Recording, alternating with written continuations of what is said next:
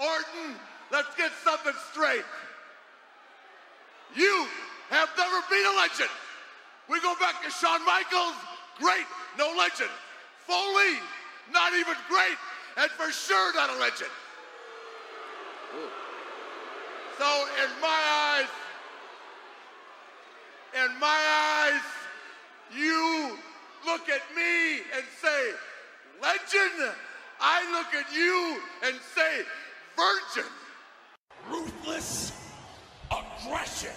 It's my life, my time, my rights, my rhymes, my grind, my struggle, hustle, sweat in my blood too. A predator smell fear, I smell a lot. My competitors flex here, but they smelled I was hot. I want it all, excess, the sex, and much success. Stress us, I want it all, no less. So come on.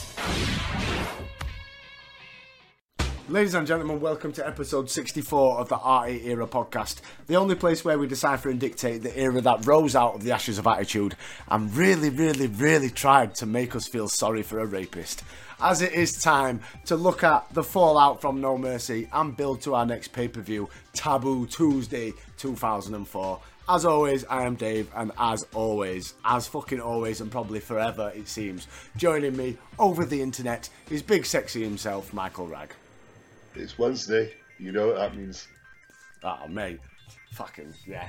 So, last time, well, obviously since the last time that me and Mike spoke, the wrestling world lost not just a wrestler, a fucking amazing human being by all accounts.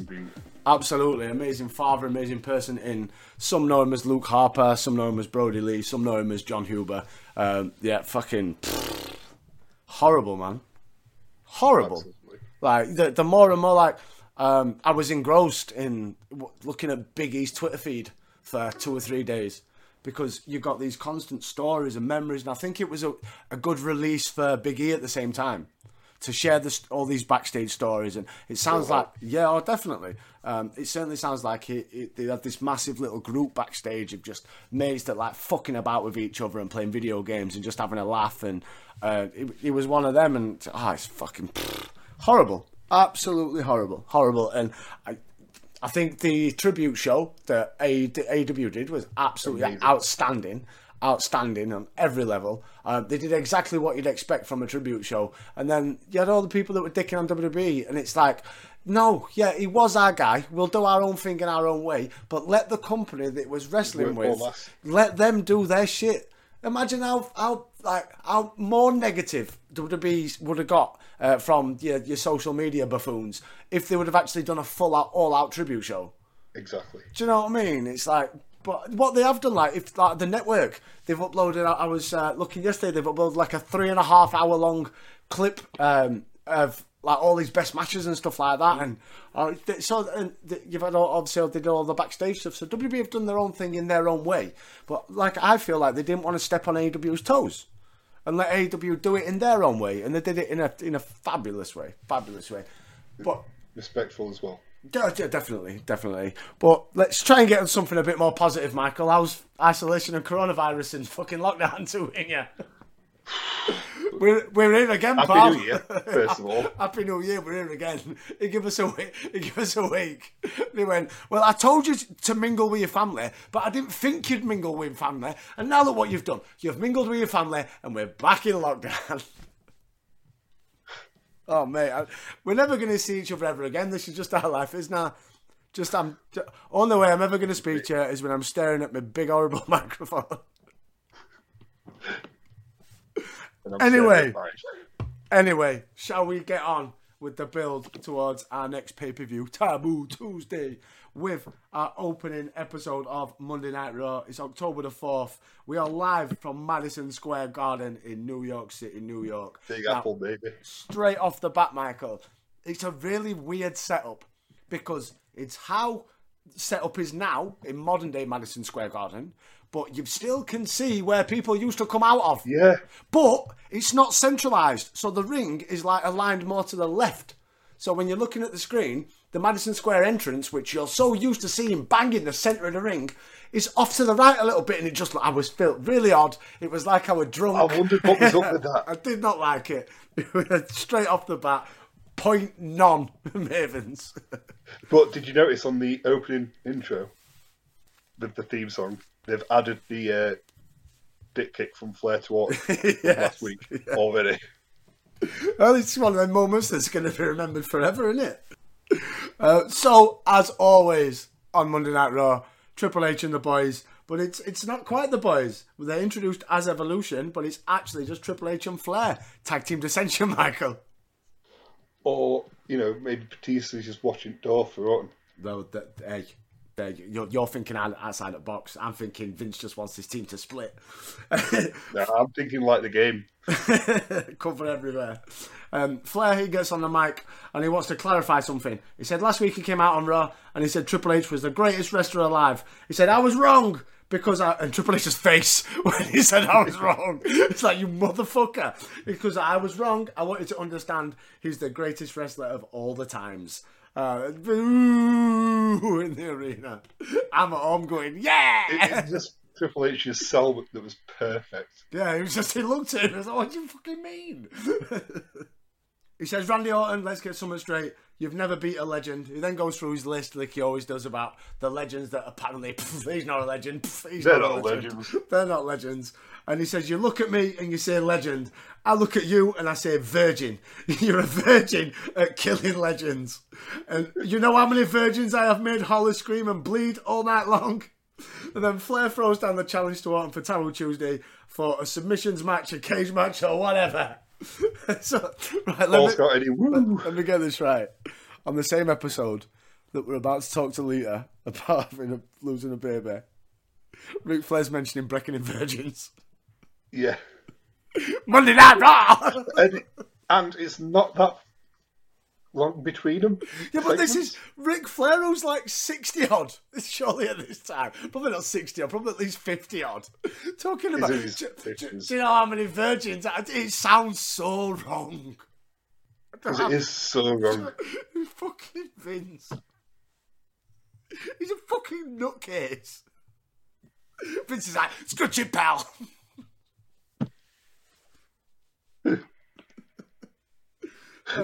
Triple H, he gets on the mic and he bashes the voting concept for Taboo Tuesday. He insults the fact that the fans get to decide the fate and says they'll be over their heads trying to run a show. I'm qualified to tell you that Taboo Tuesday is a joke and it's a sham. And then Y2J comes out and he says, I'll tell you what's a sham, motherfucker. And he does a little vote of his own. He wants to know, is Triple H the best wrestler ever? No. But I tell you what, the fans say that he's the biggest horse's arse on God's green earth. Ever walked the face of the earth.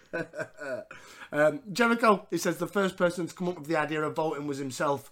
And it was his idea. Did he confirm that in his book? Apparently so. I've heard it numerous times. He's a fucking good match creator, is Chris Jericho. Because wasn't the Money in the Bank his idea as well? Kayfabe it was. Was that? Could it be real life as well? I don't know. I feel like I've read it. Whereas I don't know. Take credit if it I'm going to say I don't know what you classify as confirmed because I'm sure I've read Chris Jericho saying he did. So is he in character or not? You're always in character in this game. Well, there is that. There is that. So Jericho, he'll be smiling, he says, when Hunter doesn't win at Taboo Tuesday. Flair takes offence, challenges Jericho, who walks away. So Flair calls him a coward, which brings Jericho back like all good faces do. But he's come back with a chair. But he gets ambushed. That's where Batista is. He's waiting in Gorilla for someone to come out and call Triple H a cunt. And he's going to come out and beat him up. But that brings out Benoit. But it's 3-on-2 still. Because he's still got a Fury of Evolution to cling to the main event. That brings out the biggest face working WWE at the minute, Edge, to come and even the odds. Save his pals. Well, who knows? Who knows? So yeah, Edge saving Jericho is just a bit weird, isn't it? I like how he went straight for the champ though. You've got to. He held the title in the air. That statement. That's it. Show your dominance. We come back from commercial and we're backstage and Coach is interviewing Christian with Big Sexy Tyson. Christian, he kind of fucks about with the idea that he has to be scared of Triple H in the mecca of WWE. He says it's time for Christian to steal the show. And I was behind him. I was like, yes, Christian. Yeah. If he won't play ball, take it from him. Yeah, absolutely. Take that torch. And our opening match, it's Heartbreak Kid even, Shawn Michaels versus Christian with Tyson. Michaels sets up Sweet Chin Music. Got to get them ratings up for demo. What, Big Sexy Tyson? Big Sexy Tyson. That's what's getting them ratings, mate. People aren't tuning in for this. This is an added bonus. They're tuning in for Tyson Tonko. Just like SmackDown used to tune in for Nathan Jones. No, they're tuning in for signs that just say memes. I quite like the one, I don't know if it's in this episode or the next episode, where it says Raw is dough. Like Homer Simpson with the dough. I thought that's a great sign. Great sign. So Shawn Michaels, he sets up for Sweet Chin Music. Tonko though pulls Christian out of the way. So Shawn goes outside. It's Christian with a swinging neck breaker. And then a Sweet Chin... move. Absolutely. And then a Sweet Chin Music for Tonko. And then we go to the break. And we come back about, I don't know, let's say, if in real time, it'd probably be 5-6 minutes. Yeah. Tonko is fucked up.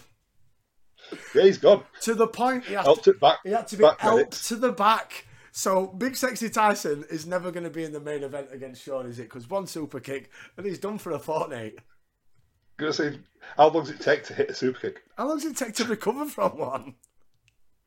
If you're Tonko or... If you're Tonko, yeah. The size of him is a beast. Exactly, he should be straight up. Yeah, but it's made out of fucking polystyrene, isn't it? Mr. Glass. We've got to build him back together. So we'll go back inside. We get a slugfest atop on the corner. Shawn backdrops Christian off, that was a great move. Savage elbow from Shawn, but it was a bit weird. Christian was a little bit too close for his elbow drop, I thought. It looked a little bit awkward when Michaels come out. But then he does what he does best and oversells his back injury like he's just been shot in the back. He does it better than anyone else. Oh, absolutely. Gets his way back up to his feet, tunes up the band again, Sweet Chin Music, 1, 2, 3. Crowd, for me, I feel like they're a bit deflated. I think they're wanting Christian to get the victory in all honesty. Yeah. It would have made more sense, I think. But remember where we are. Yeah. We're in Madison Square Garden, the ultimate mock crowd. Michaels possibly being in the main event of a pay-per-view. Well, that's the thing. Like I alluded to earlier. If this had been after Taboo Tuesday. Oh, yeah, definitely. But we're at that moment now where we've got 3 weeks to push who we want you to vote for. Because by all accounts, it's still legit. And they're still going with it. They've thought of different angles and stuff according to the date sheets. Of potential outcomes, but they're going with that. They want the fans, fingers crossed, to want what Vince wants. We'll cover this later. But earlier today, our colleague Todd Grisham did have the opportunity to speak with Lita.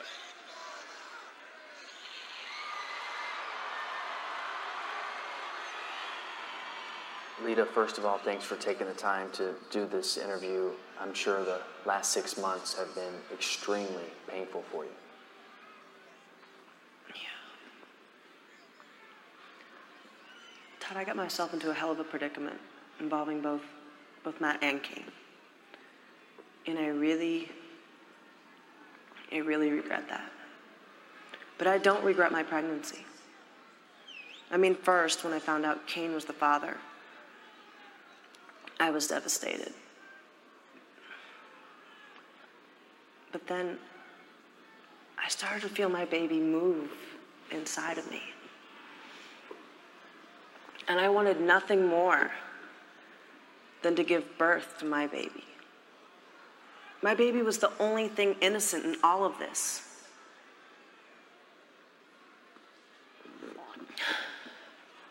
And now, I will never know what my baby looks like. And I will never hold my baby boy. My baby boy was taken away from me. Snitsky took him away from me.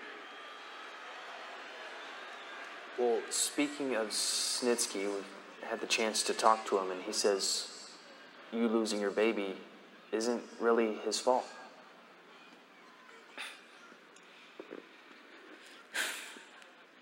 It isn't his fault.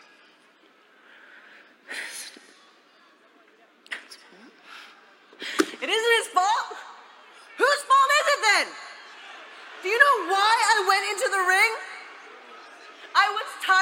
seeing people hurt.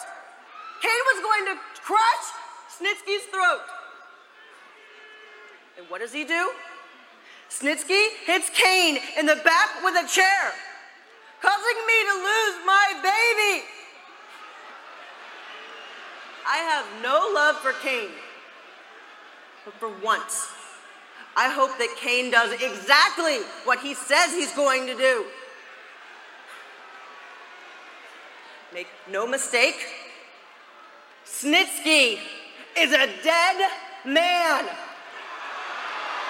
We go backstage to where we see a taped interview with Lita. Lita with Todd Grisham. Lita says she's disappointed that the only innocent thing in the whole predicament is dead and that she'll never hold her baby boy. Snitsky took him away from me. I have no love for Kane, but once I hope Kane does exactly what he says he's going to do. Make no mistake, Snitsky is a dead man. And then we get that stupid, prolonged close-up that we've got, it seems, on every end of every segment of this feud. It's either been Kane, it's been Kane going... or Lita just staring, looking like she wants to die. It is Hollyoaks. It just needs the... I don't know what the theme tune is for Hollyoaks. I don't know what the Hollyoaks equivalent of the... Yeah, I don't know what the equivalent is, but it needs that instead of...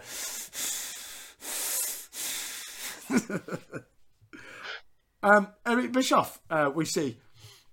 He shakes a deal with a mystery person. I wonder who she is. He gets what he wants. She gets what she wants. Coach barges in. He says hi.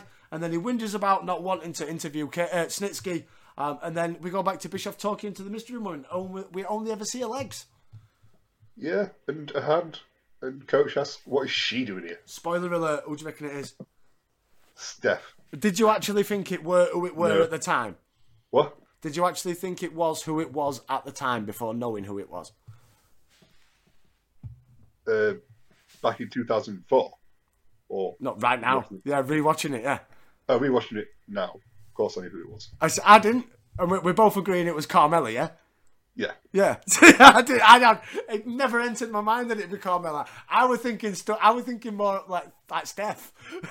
And I'm like, maybe one more time. She's going to ride with Eric. They're going to fall back to that cheeky little snog they had and stuff. And no. Anyway, Jim Ross is in the ring because it's up to Jim to interview Gene. He wheels an empty fucking pram to the ring.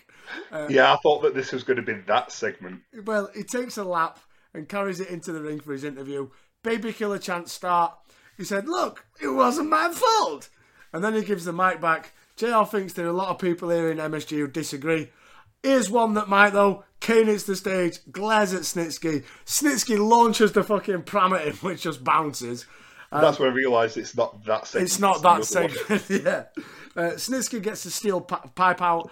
He's hit it in the pram and he batters Kane with it. Beats the shit on him to the point where Kane bleeds. And who else has made Kane bleed before? Ooh. Did Shane McMahon make him bleed during their feud in Survivor Series? Yeah. So, Snitsky and Shane McMahon. That's it. Are the only two people who've made Kane bleed. That's quite an eclectic group of superstars right there. Tandem of superstars. So Snitsky, he leaves Kane lying. Kane's busted open, blood everywhere. Snitsky leaves, and do you know, if we're going to put Kane over as a sympathetic rapist babyface, then the heel in this did a fantastic job. He did. Because he battered that babyface all over the place. He made them shots with that steel pipe look stiff as fuck. I thought he was doing a great job. Snitsky's winning me over. I never thought I'd say this. Who gives a fuck about Lita's kid? Well,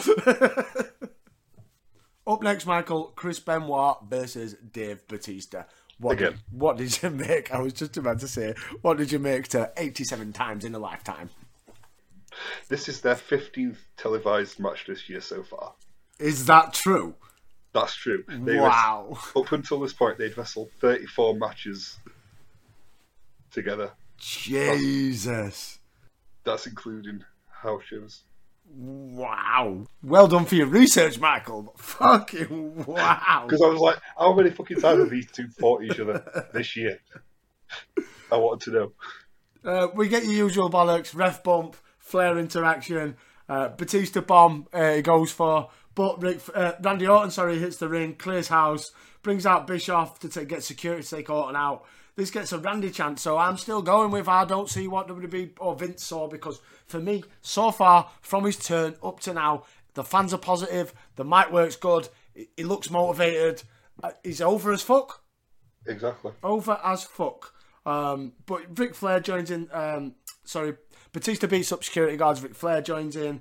The security guards, they finally restore a bit of order as the match ends, I suppose.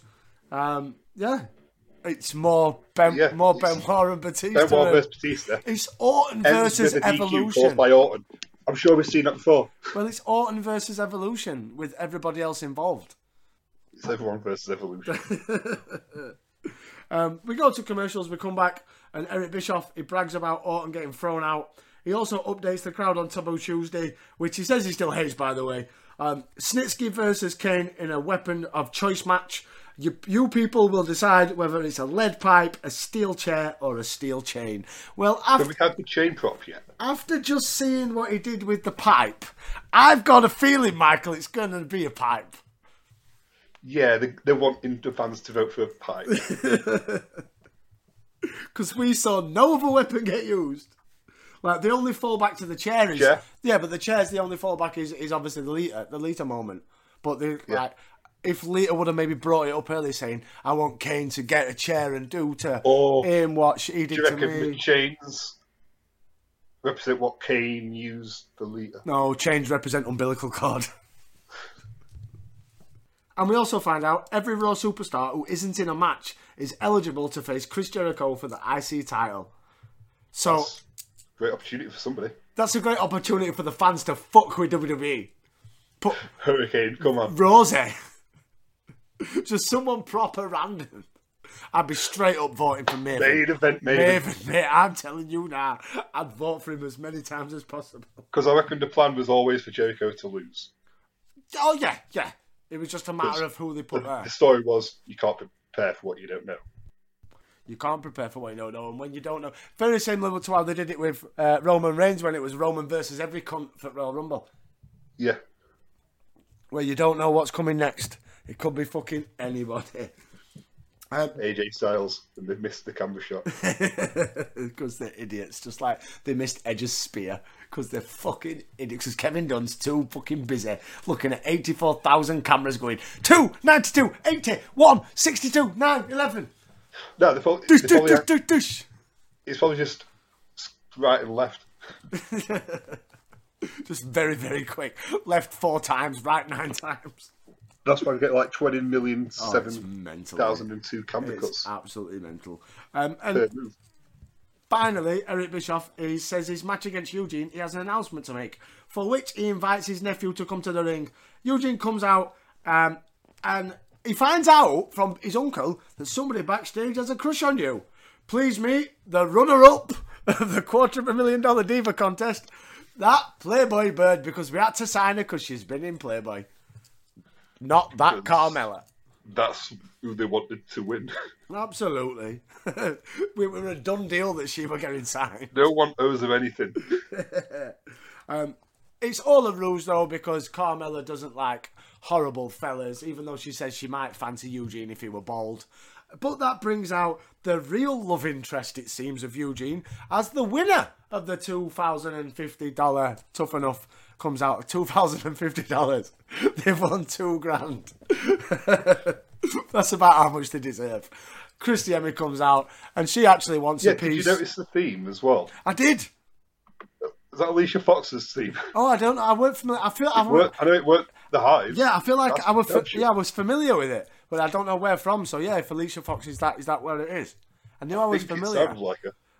But yeah, she comes out and she plants one on Eugene and then plants her proper on Eugene. So Eugene is just jizzes and getting some tonight. What did you make, Michael, to that weird fucking segment?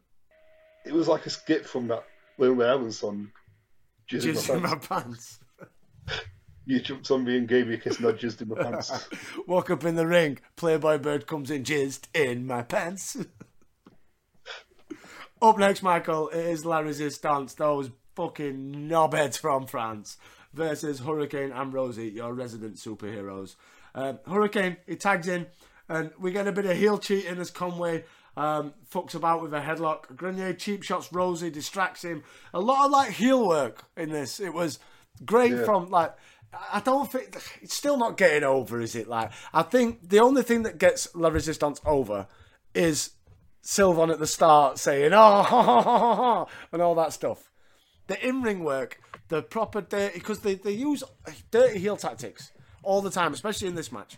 They use That's all they can do. Yeah, but it doesn't like it lasted 2 minutes. Right, this match 2.5 minutes, and we got. Yeah, and did you notice as well before? When Hurricane and Rosie were coming down to the ring, Joe was like, "This is a non-title match," and then the graphic flashed up. Yeah. He was like, "Oh, so it is a title match now." But it's all about, Michael, our favourite of all dissensions, the tag team dissension. As after the match, Rosie goes wild on everybody, but he's got his mask on fucking wrong, so he can't see what he's doing. Twatters into Hurricane. So, It's his spinning side slam. Do you know what needs to happen?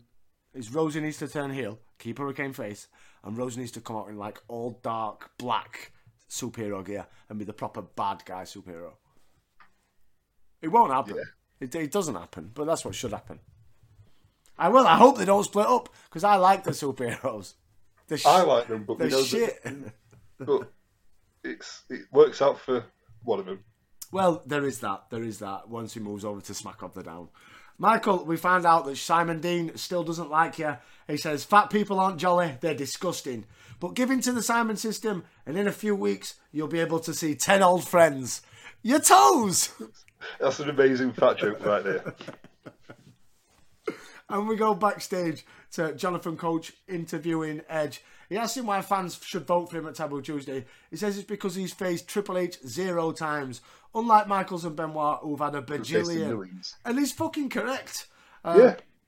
Now, the only time I can remember Edge ever having a crack for title, didn't he ever go against Big Show? Or maybe Brock Lesnar? Brock at Rebellion 2002. Yes. I knew he fought somebody back then. But yeah, he's only had one crack at it. But yeah, he's never had a crack at the big gold. So yeah, he does deserve. But you know the fans aren't going to vote for Edge. It's that fucking simple. Because I think they're doing heel stuff too soon. I'm loving it. But for the fans, if you're wanting the fans to vote for him to face Triple H... Oh yeah, you've got no chance. As a heel, you've got no chance. Absolutely no chance. He's not over enough as a heel to be voted as a heel. No. Yeah, not yet. Not yet, absolutely. We go backstage and we see the 20. I like how it's a very round number. Like, there's nobody else. Do you know what I mean? I reckon if you looked at the roster, there'd be people that work that are on the roster that aren't in that office. Yeah. Absolutely. And we find out all the guys eligible for the IC title match are also going to be Lumberjacks for tonight's main event between Y2J and Triple H. Because why does that stipulation need to be there? Because we love a good lumberjack. We don't. I used to. Years ago, it used to be one of my favourite gimmicks. And now it's just, throw the guy out to the guys. They're going to beat him and throw him in. It has a very much a running order as a lumberjack match. Yeah, it's Vince repeat. Yeah, absolutely. Absolutely. It's very variant. Yeah, no, definitely 100%. Up next, Stacy Keibler versus Molly Holly with Trish Stratus on commentary, and she delivers some beautiful lines. We see highlights of Christie's appearance last week, and Trish is like, if you look closely, you can tell she's actually quite a slut. And she isn't a fan of sluts. No, she says, I'm not too fond of sluts. She just exudes sluttiness, you know. Trish Stratus as a dickhead heel is a beautiful character. She is. She really is. I love heel Trish. She really is. Michael, shock horror, Stacy Keibler gets the victory with the Skullgirl.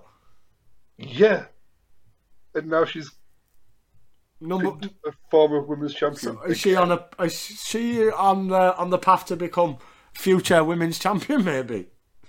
Well, I wouldn't put it past them, but take the title from Trish. Well, it is time, Michael, for our main event. It is Chris Jericho versus Triple H in a lumberjack match. Towards the end of the match, Jericho, it's Triple H with a bulldog, tries the lion salt, misses though but lands on his feet, gets distracted by Big Dave, walks into a pedigree attempt, but reverses into a double leg and hits the walls. But the Flair gets on the apron, he hits a springboard dropkick onto Flair. Jericho goes up top to take out a bunch of lumberjacks for no fucking reason. Yeah, why? No reason. Well, to get a holy shit chant from the audience, I think, because it did its job. Jericho heads up with a reverse elbow on Triple H, but Rhino hits him with a go, go, go, and that gets the victory for Hunter. What? Yeah. Hey. Rhino beat Jericho, technically. Rhino. But there were a couple... I just have one thing to say. Stevie Richards, last time we saw him, was at Unforgiven. It was a face, saving Victoria from Trish and Tomko, who stood next to Christian. We need heels. Why was Stevie Richards stood next to Christian and Tomko? Because we don't have enough heels. Got Triple H! And Jericho with a reverse elbow off the top. And hey, look at this! Oh, Rhino! And my God, Rhino just poured the hell out of Jericho, and that's got to be a retaliation for that baseball slide, which had to be a misunderstanding. Oh, paybacks are hell in the WWE, JR. Look at this! And Gore and Triple H, look! And Triple H beats Jericho and sends to Rhino. Oh, baby! A misunderstanding, and now look at the three members of Evolution in the ring.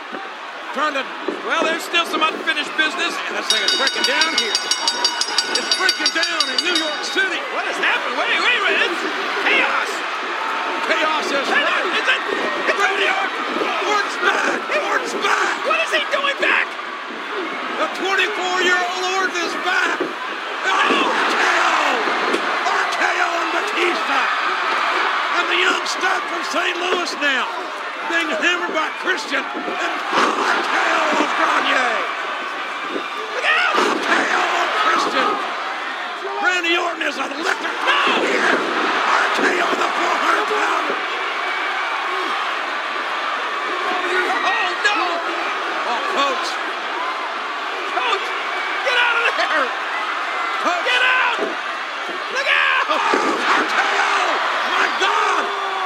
It's an RKO marathon! RKO mania for Randy Orton, who has electrified this crowd here tonight. He shouldn't even be here. He was thrown out of the Madison Square Garden. Orton came back and made one hell of an impact. Randy Orton RKOing the world. Oh, what a night! So, Raw goes off the air, Michael, with a massive brawl. As always, as to be expected. Lumberjacks, everyone scrapping, but then Randy Orton getting the proper Austin treatment. Comes in and RKOs every fucker in sight. And Raw goes off the air with, again, the crowd going wild for Orton. Orton looking amazing. I don't understand. Yeah. I don't understand where it goes wrong. I can't understand why they didn't want to keep him longer for him. I totally agree. Because it's not long, am I right? It's not long till he goes over to SmackDown and he's a heel. I say not long. Yeah. I say not long. Probably 6 months or something like that. Yeah. It's after Mania. Yeah. Yes, probably a bit longer than 6 months. But yeah, I don't understand why they didn't he's not now just a face forever. It's very bizarre. It's going to be interesting to see where it goes wrong. Same with, like we said about Shelton Benjamin. Interesting to see where that goes wrong. Because it goes wrong somewhere for him along the way. But anyway, Michael, that was our opening episode of Monday Night Raw. What did you make and how many Mavens? I give it a 3 Maven. It was a decent enough show. Main event was okay for a Lumberjack. But 15 minutes open promo. Yeah. But you're always kind of going to get that with Evolution. That's just especially when we're building up to a pay-per-view main event of Evolution's in there and probably the semi-main event. Evolution's going to be in there with Orton and Flair. Yeah. Do you know what I mean? It's Evolution heavy. Vince wants. Evolution will be in the IC title match as well. That's it. There's going to be a lot of Evolution. Michael, would you like some dirty dirt sheet news on the back of our opening episode of Monday Night Raw? Yes, please. Now, for those wondering why Mr. Snitsky's promos seem a bit old school and a bit goofy, apparently Stephanie McMahon has had a huge influence on the style. Apparently, after his first promo came off really silly, Stephanie McMahon found it hilarious and WWE sources decided to run with Snitsky as a goofy speaker. So, hey, yeah, I didn't do it. Is that not really his voice then? I didn't do it. It wasn't my fault. I'm just a fucking idiot. Also, Michael, in somewhat worrying times for WWE, the Raw rating this week came in at a 3.4, with the second hour scoring lower than the first. Now, the trend has always been the second hour scores higher. In this case, it's been an exception. In this case, it's an exception, which is a pretty big negative to WWE. Now, it should be noted that the second hour of the show started with Kane and Snitsky, and the biggest problem was Michaels and Christian was advertised for the main event. However, it took place way earlier in the show. Yeah, opening match. Got it. As I said, you got to get that demo. That is it. Are you ready, Michael, for some smack of the down? Y'all know my drill. You know, usually I come out here, do the whole thug thing, making fun of people and everything, but I just came off a hell of a series, man, a hell of a rivalry. We know about rivalry over here. So I got to take a second to give a little bit of respect to Booker T. Okay, now back to making fun of people. And it just so happens that we're in the presence of Michael Cole. How you doing? Look at you, man. When you was born, a doctor done slapped your mama. That's nice. This fool sucks so much you're like a human vacuum. I wonder what you're thinking right now. What a shock, Taz. John Cena's making fun of me again.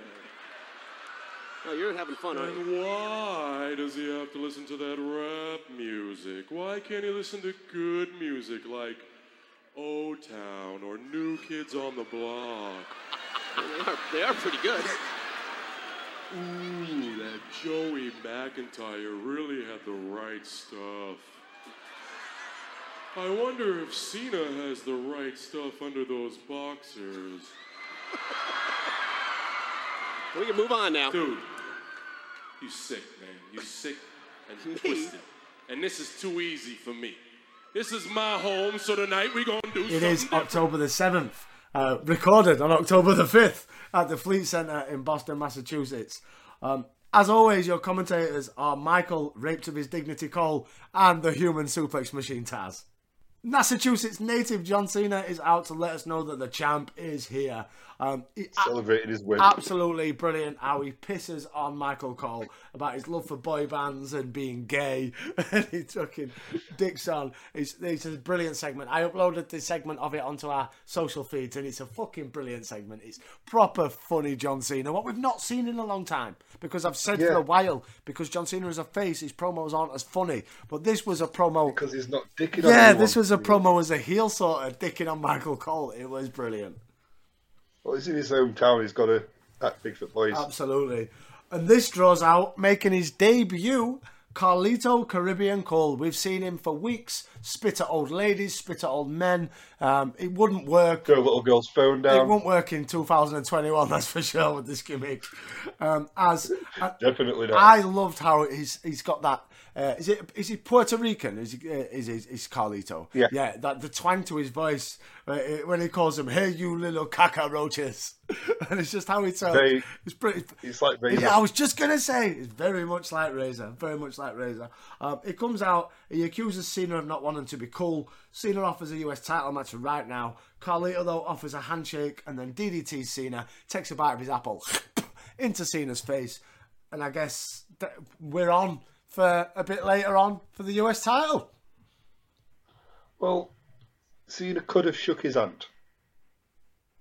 I don't know. I think the minute he would have held his hand, he would have DDT'd the cunt. Yeah. There was a DDT was But always is that his coming. finisher then? Well, you never know. Is that what we're supposed to assume? Well, I'd reckon so. I imagine if that were Triple H in that moment, you'd get a pedigree. If that were Austin, you'd get a stunner. If it were you get a bottom, Yeah, with Cena, you get an FU. With Carlito, you get. I bet it's hard though because it's hard to do a backstabber from that position, isn't it? Spin the fucker around first. Well, don't you do that? MVP yeah, no, role? the Randy Orton move. Everyone's done it. Yeah, MVP did it. Randy Orton did it. Every fucker's done it. It's with the awkward, I've got to set you by putting my leg over your neck, grabbing your arm and then spinning forward. It's a really awkward move. It takes too long for the little effect. Yeah, absolutely. Up next, Michael, Kenzo Suzuki with Hiroko and Renee versus Rey Dupree? Rey Mysterio with Rob Van Dam. Kenzo, he sings New York, New York to piss off the Boston fans, which was brilliant. He loves America, but I'm still a fucker. You gotta do that cheap heel shit. That's it. Towards the end of the match, Ray springboards onto Kenzo, sets up 619. Dupree, though, hops in for the distraction. Ray takes him out with a 619, goes for the splash, but gets caught. Ray, though, it don't matter. He counters for the victory. I'm not having it. Kenzo, that would have been a massive victory one-on-one if you would have beat Rey Mysterio. Ken's the worst booked Japanese wrestler for WWE. No. Mate, no, I'm not having it. Funaki. Cruiserweight champion. Hardcore champion. I don't know. He's not a tag champion a bit more higher on the ring than it is Cruiserweight? These titles. This division. This division's on par. This division's on par with when Raw had to get like Kofi Kingston and Evan Bourne together as a tag team. Because that was some dark tag team years that were. It was. Jesus Christ. We see in a clip Stacy Keibler accepting an award for the Make-A-Wish Foundation. And then we go backstage to JBL telling Josh Matthews to shut the fuck up. Layfield then goes on to misquote George Bush and gloat that he proved the world wrong. Matthews says he has to face Hardcore Holly. And Layfield says, well, Hardcore's crazy, but I'll beat him anyway. He then forces Josh to chant JBL before heading out to the ring. And he does because he doesn't want to get battered or probably bummed from JBL. I don't think he'll bum him. I reckon he'll threaten to bum him. He'll take him in the shower and that and get his probably semi and that, and he'll threaten to bum him. Because they're the stories, aren't they? He took kids into showers and I'll fucking bum you cunt. And he's a weird bloke, is Bradshaw. Right weird. Up next, in Attitude Era fucking tag team bollocks, Hardcore Holly versus JBL, which is a feud involving your world champion. Yeah. Bradshaw. Well, you know what you never see. Mid-Carter's got out mid-Carters. Well, there's that. You scratch my back, I'll bum yours. Bradshaw, he misses the clothesline from L, but Ollie nails that Alabama slam. JBL rolls away. He walks out of the match as Jordan grabs Ollie's feet, so he can't go after Bradshaw. So, your WWE champion has to get his little mate to help him get a count-out fucking loss to get away from Furman. God, they're booking you strong, Bradshaw. Fuck me. Michael, I've got a fun fact for Bob Holly has been in the world title picture now. Twice in a year. Michael, I've got a fun fact for you. For the whole fucking year. I've got a fun fact for you about Bob Holly. I do it after you did your research on how many times Batista and Benoit wrestled. I did my research on Bob Holly's finishing move. Right. Did you know back in the day they used to call the Falcon Arrow the Holocaust? For like two episodes of Attitude Era fucking wrestling. The Holocaust. Bad shit that, bro. Anyway, moving on. We get a recap of Chavo getting injured and a video package hyping his return. Are you hyped, Michael? 2 weeks. And they're calling him the greatest cruiserweight in SmackDown history. Rey Mysterio's like... You what, mate? The current champ's like, excuse me? Are you hyped for Chavo? I'm happy to see him coming back. Now, for those listening that listen to us all the time, I have to apologise.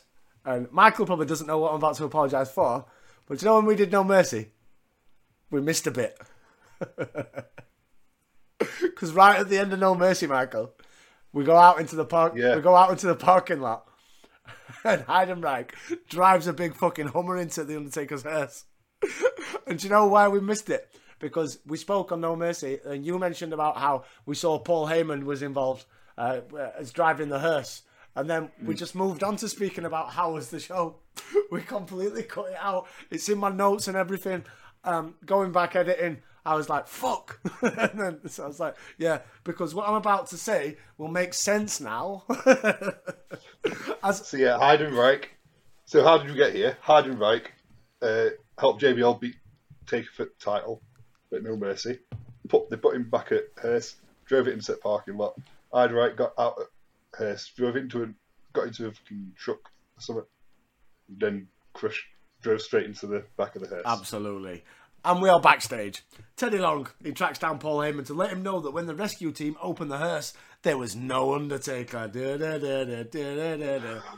Long, he says Heidenreich will get his when the Undertaker returns. That's fair. Like, I'm not going to bother sorting this out. I'm going to let Taker sort you guys out for you. Absolutely. And Heyman just shits himself. And we are still backstage with Kurt Angle, with Team Angle Point One. He says that he was screwed against the Big Show, and tonight he tells Mark Jindrak to teach Big Show a lesson. Oh, in what? In reflecting, perfecting. Perfecting, reflecting. He does do a lot of reflecting, does Jindrak, because he kept mimicking Kurt's lines. Did you notice? I did. You were screwed. You were screwed. How were bad? You were bad. And we also find out, Michael, that Teddy Long announces Bradshaw versus Holly thrice in a lifetime for next week, and it'll be a hardcore match for the WWE title. So this like the third. This is literally the third week in a row. Thrice in a lifetime, bro. Coming at you strong. And up next, speaking about coming at you strong, it is the reflection of imperfection, Mark Jindrak versus the Big Show. With Angle on coming out with Kurt to Kurt's music. Yeah, and Angle joins the commentary team, but doesn't say a fucking word. Brilliant. It was a great gimmick. I loved it. The Big Dog. It's one of my favourite wrestlers on commentary ever. The Big Dog, he comes out to help, but Eddie Guerrero intercepts. Show kicks a chair into Angle's face even, and finishes Jindrak with a clothesline. Very dull, very boring. It was one of them that were just there to prolong what was going off around it. Yeah, you know it's going to take a while because Cole points out like how Big Show's shaving his head every day to remind himself. So as soon as this feud's over, Big Show's just going to let his hair grow back out. Well, you never know. You never know. I'm sure he does, doesn't he? Yeah, by like the ECW One Night Stand stuff, he's got hair back then, hasn't he? He's back to how it was before. Yeah. So that was it. I'm going to go back to forget what Kurt Angle did. We're backstage, and with Josh, he asks Carlito why he would disrespect Cena in his hometown. Carlito responds by referring to himself as like The Rock in the third person. Carlito got disrespected. Carlito's going to win, and Carlito's going to be a cool US champion. I'm hyped. I'm for Carlito. He looks. He's not confident. That's it. He's no different to any like the rest of the mid card they've kind of got. I mean, like size wise. But he's got a different look. He's confident. He's good on the mic. He's got a different style. I'm all down for a bit of Caribbean cool. Me too. Absolutely. Up next, Michael, Billy Kidman versus Charlie Haas with Miss Jackie. And did you notice on the entrance, Haas didn't kiss her belly?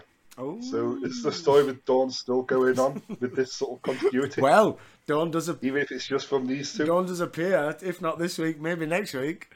She's still involved in this shit. Kidman is about to go for the shooting star, but Jackie climbs in and stops him. Kidman, he then gives the power bomb to Jackie and seems to cop a feel while he's doing it. And did you notice Jimmy Cornette is just constantly shouting, "Billy, no! Billy, no!" He kicks Haas out of the ring and drags Jackie to the corner. He gets up top, readies for the shooting star, but decides against it because that's what the fans want, and I'm not giving you what you want. And then Rico decides to interrupt and help. And then we get that weird segment where all the EMTs and the staff and Rico act like Jackie's dead. And Taz took his glasses off. It's serious. Wait, I know. The minute it comes to the commentators and Taz has got his glasses off, it's like, oh my God. This is like Owen voice level of shit. What the fuck? Man, wrestling's weird. Elsewhere, we go backstage. We see Orlando. He runs into Booker. OJ, he asks him to do some shit, but Booker says he doesn't dance for nobody. So, are we looking at a possible face turn for Booker? He says, I don't listen to a two-piece suit-wearing, coffee-grabbing, bag-handling sucker, ass-kissing errand boy. There you go. So Booker's definitely turning face. Well, is Booker turning face against OJ or someone else? And then, Michael, Cole and Taz, they hype the Tough Enough contestants, which for me, it was just roid rage after roid rage after roid rage. I recognise one of them. I recognise two of them. Marty Wright. Oh no, He's coming to get you. I recognise two of them. Then. Yeah, two of them. We got Boogeyman, and I recognised. You saw Ryback at the end.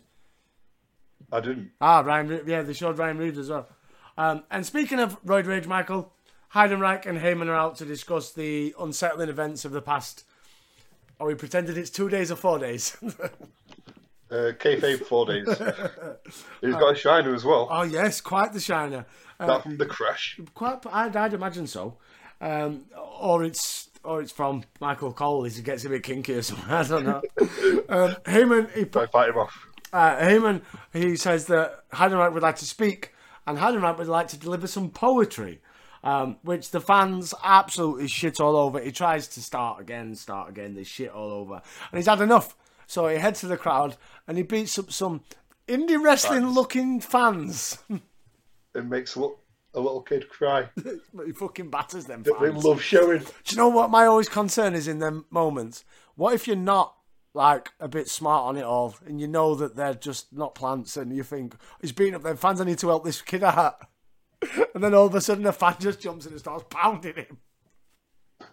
So it could go mental in them situations.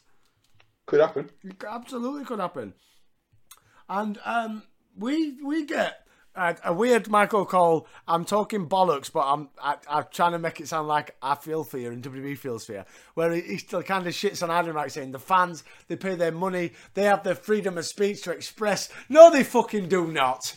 If fans bring a sign, who they want, boo who they want. If fans, but you're still going to drown us out with fake crowds. Yeah, and if fans bring a sign that WWE don't want, they'll kick you out potentially if you don't let them have the fucking sign. It's like there is no freedom of expression at a WWE show. Fuck you, Michael Cole. Fuck you. And it is time, Michael, for our main event. United States Championship. John Cena, your reigning defending champion, versus making his debut match, Carlito Caribbean Cole. Carlito's got the United States gold and he's bringing it into the ring. Now a right hand by John Cena. Carlito in trouble in the corner. John Cena grabbing the title. Be careful, referee Brian Hebner trying to take it. Well, John Cena with that gold in his hand, and the referee desperately trying to prevent Cena from using that championship. John Cena will use it. Wait a minute. Carlito's got that's that steel chain Cena carries around. Wait a minute. Carlito's got the steel chain. Cena has no idea. Right off the skull. The jaw. Here's the cover by Carlito.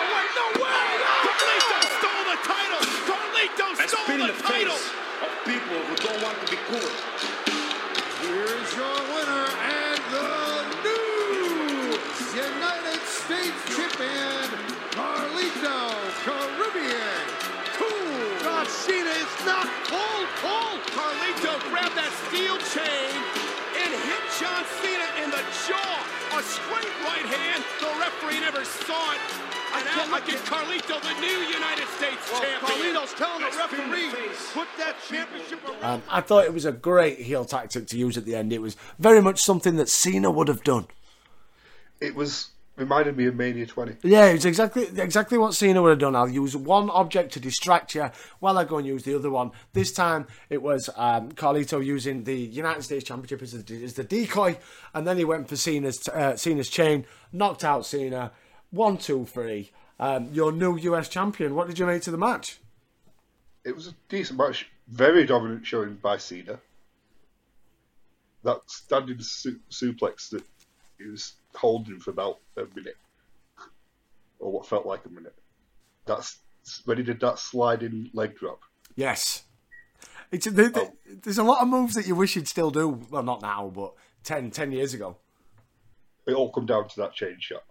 Yeah, absolutely. But I think for me, that's how you make an impact as a new guy. Exactly. Do you know what I mean? That's how you build a new guy. You either have your debut match against John Cena for the US title and win, or you have your debut match on a B-show pay-per-view against Scotty 2 Jobby and win. Hiya, Mordecai. Who? But Michael, that was that opening smack of the Down. What did you think, and how many Mavens? I'm going to give it 2.5. Thought Raw was a bit better. I'd probably have to side with Raw, yes. I'd say I enjoyed Raw. But again... they're building to a pay-per-view. They are building to a pay-per-view. But usually it's flip reverse, isn't it? Where the opposite brand is usually the better show building to the opposite brand's pay-per-view. No, I think Unforgiven was a good build. No, I think they're always good builds, but for me, I've always found that the other show, because they've got that extra couple of weeks to build to their next one, they always seem to go, like, we always get, we have got in previous weeks, like, main event matches on Raw and SmackDown when the opposite brands building towards pay-per-view. I don't feel like we got this on this episode of SmackDown, but again, we did get a title change and a shock and Carlito and stuff. So yeah, it was a fun episode. But both of them were fun episodes for me. I enjoyed both. I enjoyed this whole month. I really did. Michael, some dirt sheet news. John Cena is set for a hiatus from WWE as he's heading back to Australia to film The Marine. Word backstage is that an angle is being devised to explain the US champion title, the US title situation, as obviously Cena was not able to keep hold of it. The angle is likely to air this coming Thursday on SmackDown. So is that telling me that Cena's fucked off and Cena's not getting a rematch? Well, he might get one when he comes back. See him while they've wrote him off. Well, there you go. And Michael, big news coming out of Monday Night Raw that was only reported on the Friday of this week. Vince McMahon and Ric Flair involved in a near-violent confrontation backstage. Now, apparently, Vince McMahon was very, very pissed off with Ric Flair's promo from Monday Night Raw, referring to breaking in virgins and making them bleed. Vince McMahon wasted no time in letting Flair know his feelings on the inappropriate promo as soon as he walked through the curtain. Many were talking about McMahon's outburst, but were wondered why he could be so angry when later in the show, Snitsky came out with a baby stroller to stir up the baby death angle. Yeah. Now, for an idea of how furious Vince was with Flair, those backstage, they actually thought Vince would go as far as firing Flair as the verbal confrontation was happening. So... Shit. Is that, again, just a thing of if I like it, it's okay, but if I don't like it, it's not okay? No matter what anybody else thinks. Because in Vince's mind... It's my show. Yeah, in Vince's mind, the baby death angle and the let's feel sorry for the rapist angle is fucking amazing TV in Vince's mind. It's Hollyoaks. Yeah, but Ric Flair going out saying, you tell me how many virgins I've bled.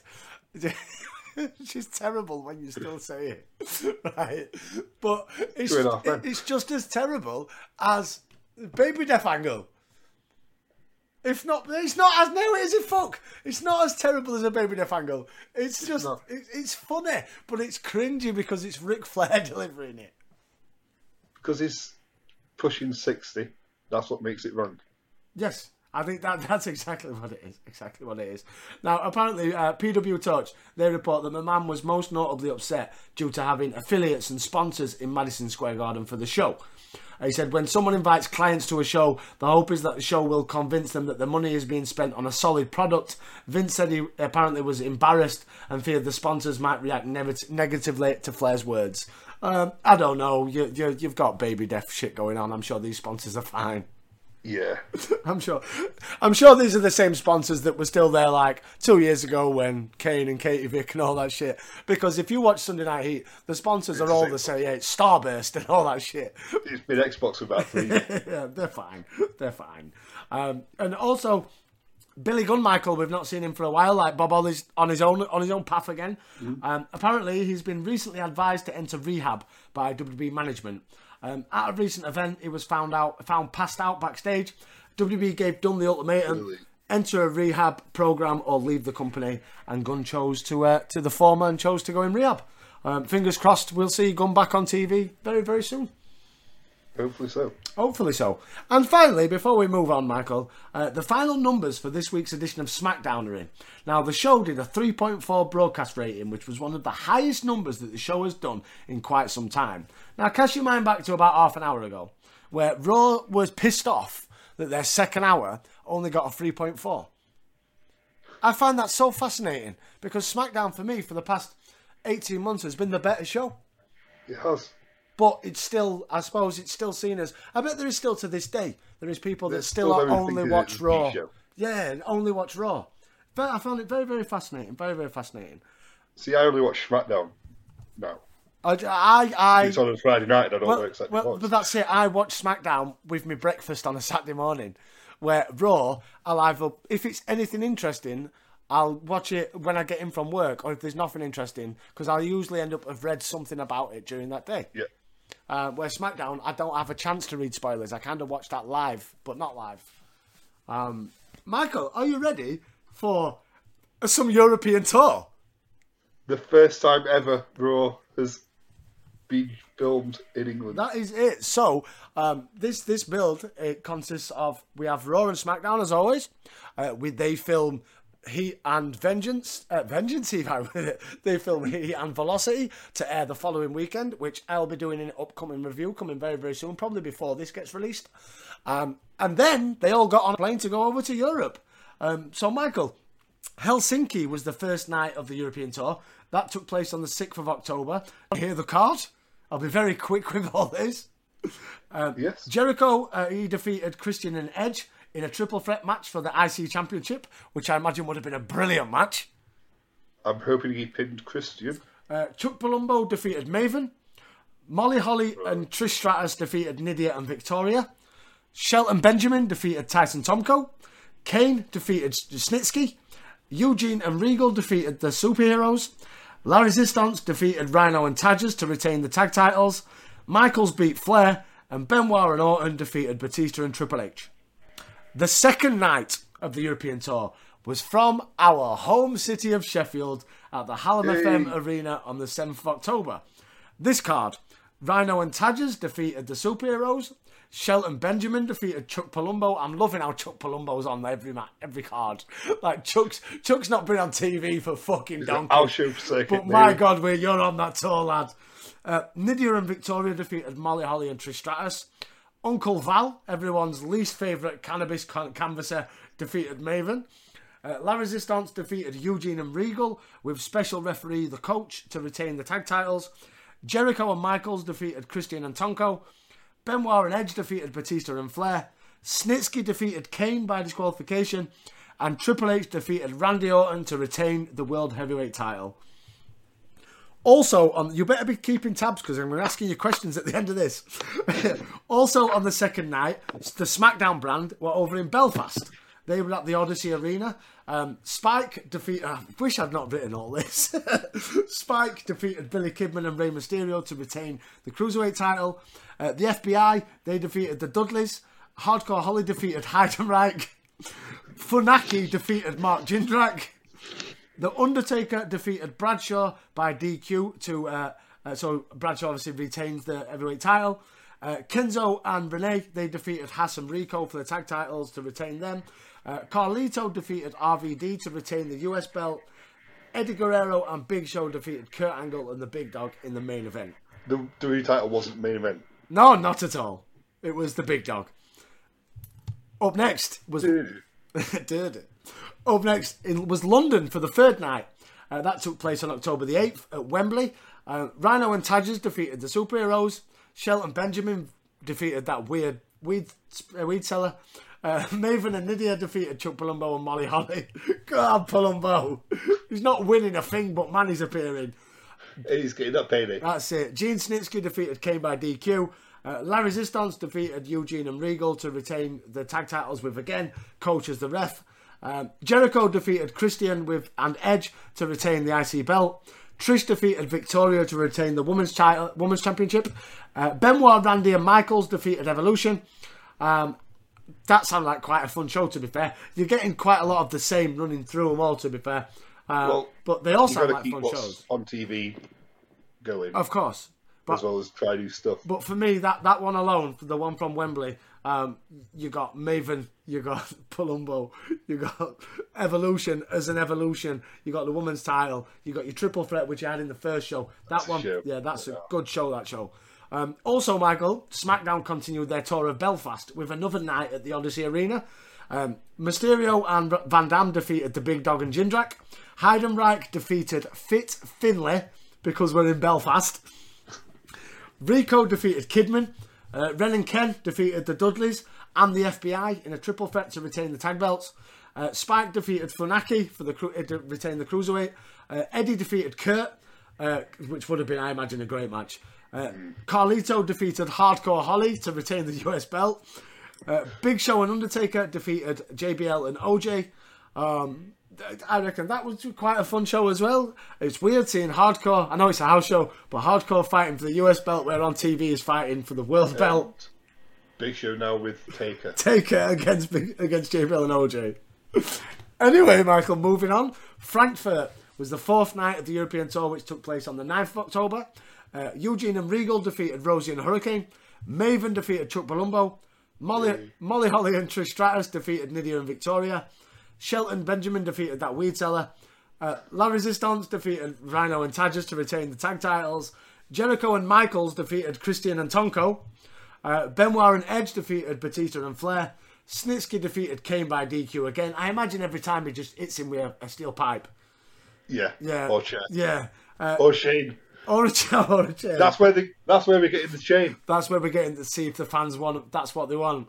And Triple H in the main event defeated Randy Orton to retain the World Heavyweight title. SmackDown, for their fourth night, they headed out to Italy. They came from Palasport in Florence. Rob Van Dam defeated Jindrak. Spike defeated Funaki. Heidenreich defeated Rico.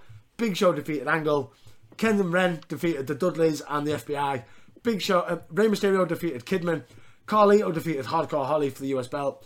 Eddie and The Undertaker defeated JBL and OJ. Yes. I want to see that tag team. SmackDown stayed in Italy as Turin was the fifth night of the tour. We had on 10th of October, Rey Mysterio and Rob Van Dam defeated Luther Reigns and Jindrak. Spike defeated Funaki. Carlito defeated Hardcore. The Undertaker defeated Heidenreich.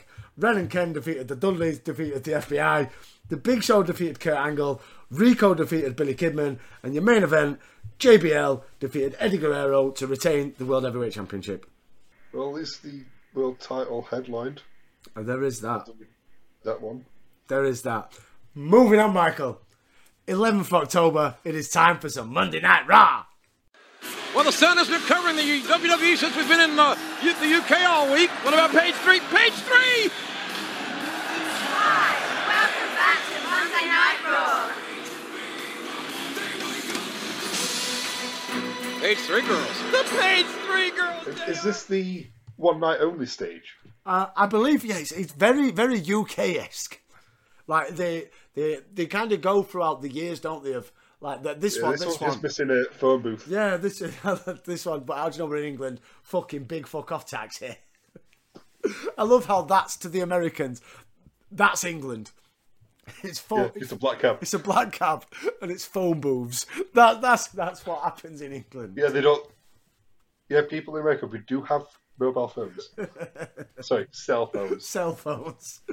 So it is Monday Night Raw. It's 11th of October. We are live from the Manchester Evening News Arena in Manchester, England. First ever Raw from the United Kingdom. And how do you kick off with what King calls a match that's going to cause London Bridge to fall down? Stacey Keibler. Not anyone in Manchester gives a shit about London Bridge, to be honest. Stacey Keibler versus Trish Stratus for the women's title. And I loved how Stacey Keibler... Did you know what she was wearing, Michael? A Man United shirt. A Man United shirt. That's how you get over. I'd loved it if Trish would have worn a Liverpool shirt or something. But a Man City shirt? I would have gone with a Man City shirt because you're going to get that weird... Right, the thing is, the Manchester crowd... Half from... I was thinking to get heat for Trish. Oh yeah, not if you for half an hour. Yeah, if you're getting heat for Trish, you go with a Liverpool shirt or an Arsenal shirt or something like that, or a Leeds shirt would be worse. A Leeds shirt would cause an eruption. But yeah, I would have gone with a Man City shirt, because at the time Man City were not the Man City that they're known today as, owned by billionaires and stuff like that. But I think it would have kind of got that weird because you've got that dynamic where I'm supposed to be cheering for Stacey because she's hot in the face, but I'm a Man City fan. Fuck you. So I don't know. I feel like a Man City shirt would have worked, and you never get that in the England shows. You always get, like you said, you get the rival city. Yeah, Vince doesn't realise that. No, Vince doesn't get English sport, just like we don't get American sports, Michael. That's just how it is. We share the same language to an extent, and that's where it ends. So, Michael, Women's Championship time. Winner, as always, with the Strikes faction. It was never going to happen. Stacey was never going to win. Trish is still your Women's Champion in about 4 minutes. Fox still back. Well, no, actually, I didn't think it was too bad, you know. It went faster. Yeah, it was really bad at the start. Yeah, it goes faster than a pay-per-view does for some reason. They must have they've had a word, haven't they? They've cleaned fans out. Afterwards, the heel divas come out, Molly and Kim. The face divas come out. We get what we've had for what feels like months now, because these are the only 6 women on fucking Raw. And I thought we were going to get Hold On a Minute player. Well, yeah, it's a 6-man. No, sorry, Manchester, we're not going to put you through that. But what we do find out, Michael, is even though he doesn't like you, Simon Dean still believes in you. Now, I know what you're thinking. Simon, how could you not like me? You don't even know me. Well, chances are, if you live in this country, you're fat. And if you're fat, then that means you have poor hygiene, low self-esteem, and are generally just annoying to be around. Fact is, fat people aren't jolly. They're disgusting. With my patented Simon system, I'll help you shed those unwanted pounds and make you a success in life. My system was designed to change your entire life. But don't take my word for it. Just take a look at some of the success stories from the Simon system. So put down that snack and take your life back. And remember, just because you're fat, it doesn't make you bad. It makes you weak. And if you're going to give in to something, and God knows you will, give in to the Simon system. If you act now, you'll get the DVDs. And then we go backstage, so we see the Page 3 girls of the Sun newspaper are in the building. The only good thing to come out of the Sun newspaper. Well, that's it, right? For those that aren't familiar with the Sun newspaper, it's a bit of a fucking bullshit, make up things as we go along and just print what we want to write and print newspaper. Not very respected over in England, is that for sure. But one thing that the Sun always had going to it until the PC Brigade took over and take it away was they had every single day on page 3 some young buxom blonde or brunette with a boobs out, nipples and everything. And they were always cracking. They were expressing their thoughts on certain political issues. Yeah, that was always the best thing you got. You got fucking Shannon, 22 from Doncaster. I feel like Tony Blair's doing a cracking job as Prime Minister of the UK. And it's like, no, you don't. Shut up. Now, I don't imagine you recognised any of these, did you? One on far right looked familiar. Yes, the one with the long brunette, long-haired brunette. She's Nicola T, who later went on to be on Big Brother. She was quite a famous-ish page 3 model. She was very famous for having sex with professional footballers. That was her gimmick. Well, everyone's got their gimmick. Well, the rest of them, I didn't have a fucking clue. The rest of them were just trash. I've probably not seen faces. No, you've probably looked at all their boobs at one time. Guaranteed. Up next, Michael, tag team player, tag team titles on the line. La Resistance versus William Regal and Eugene. UK, Manchester, hot as fuck, as to be expected, from near enough your local boy, same county. William Regal. It's only not that far from Blackpool. Not at all. Closer than 30-minute drive out of London. Yeah, 100%. So towards the end of the match, William Regal, he's had enough. Brass knucks come out, smash onto one of the bell ends, onto Sylvan, makes the pin. 1, 2, 3. The crowd erupt. Conway can't make the save. Brand new tag team champions. Oh, the announcement sounded so happy and sincere. So sincere. But hold on a second, Michael. We're getting word from Stockley Park that VAR is looking to a possible use of an object of foreign descent. It's not looking. Yes, Michael, it's come through that Eric Bischoff has decided the match is to be restarted on account of the use of a foreign object in deciding the pinfall. And the crowd boos. Do you know the thing is? It was one of them where I didn't remember any of this. So I was like, oh, fucking hell. I thought, they're going to lose it next week then. It's a tag change in Sheffield, or in England, in Manchester, that I'd never remembered, because I only remember Crash beating William Regal for European title at Sheffield in Rebellion. Was it Rebellion? Or Insurrection, one of the two? Yeah. And then losing it the following night on Raw. But I didn't remember this. I was like, fucking hell. And then, oh no, they spoiled my fun. And still your tag team champions after use from the flag. You dirty bastard. Yeah. You're not fucking reversing that one, Bischoff. Yeah, you Bischoff. Restart again. Restart that one. No. The fucking bell ends are still champions. Pissed off. We go backstage, Michael. Bischoff, though, he catches up with La Resistance and he says, you might have enjoyed that win, but you're going to defend your titles at Taboo Tuesday against the two men that don't get voted to fight against Triple H for the world title, which is a great move. And it's just another instance of sometimes Bischoff's a face. But, Bischoff's not a face. He's just a dick to everybody. It's a bit of a dick. Unless you're Triple H in Evolution. Because he always bows down to Triple H. Always. And speaking of Evolution, we're in their dressing room getting ready for the 6-man. And Hunter's a bit concerned. But he don't matter. He's a bit distant, let's say. Flair's like, don't worry, we've got your front and your back. We've got you, don't worry. And Batista's like, yeah, don't worry, I've got you. And I'm like, I'm not sure about this one, Batista. Are you really got him? But are we having this again like we had with Flair? Oh, I got a different vibe from that. Okay. I thought it was a bit too close. What, they're trying to push Flair away? No, we're not in that regard. He wanted to have his back. Oh, yeah. Oh, okay. That's how it sounded. You're thinking. You're thinking sexual. I'm thinking tag team dissension. Mine's very, very different. Never tag team dissension with Evolution. And Michael, we are live-ish with the man of the hour, too sweet to be sour, the baby killer himself, Gene Snitsky. Very weird interview. Like, how are you, Gene? Oh yeah, I'm fine. Yeah, just getting accused of killing a kid and that. It's just nonchalant. It's like, weren't my fault. Didn't happen. Couldn't give a fuck. Fuck Lita's kid. He says that Taboo Tuesday, Kane will be crying like a baby. And then he starts fake crying. And then he goes like, the only thing dead around here is your baby. Oh, God.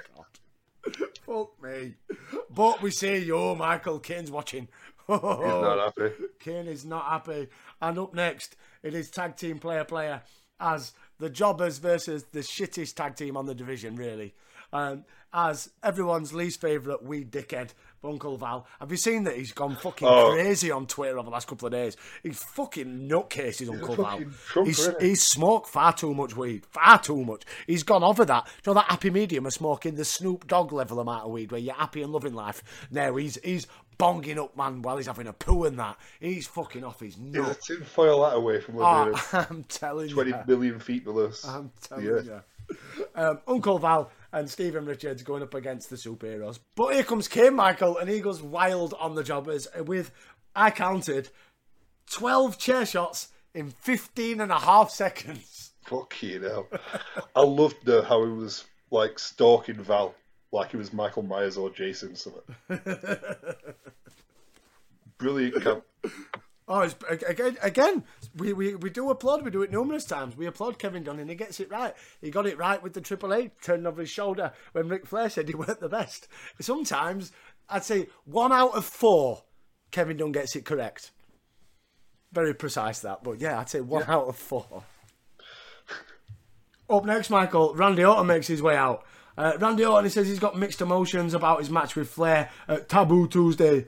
But he says Flair is not the Nature Boy anymore. He's simply riding the backseat of Evolution, tarnishing. The member of Evolution. He is, and he's correct there. I have to totally agree. But Ric Flair comes out. He's pissed off. He's like, no, I am the man. I'm not just the man. I invented being the man. I've kissed so many women over the years. They remember this to this very moment. And then Randy Orton retorts with, I've kissed loads of women, Flair, but also I fucked them. And they remember that and all.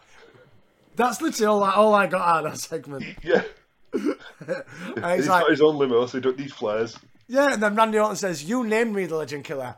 Guess what, Legend? I'm killing your ass. And we are back. It is non-title time. Intercontinental Champion Chris Jericho versus Rhino. And it's sponsored by Team America World Police. Do you reckon they're okay with that segment we just saw? Quite possibly. America! Fuck yeah! We get the face bulldog from Jericho. Lion Salt, but Rhino gets the knees up. Rhino is out of position. It's really weird. It's like he kind of gets Jericho up just to like turn around so then he can go him. But then Christian and Tonko hit the ring.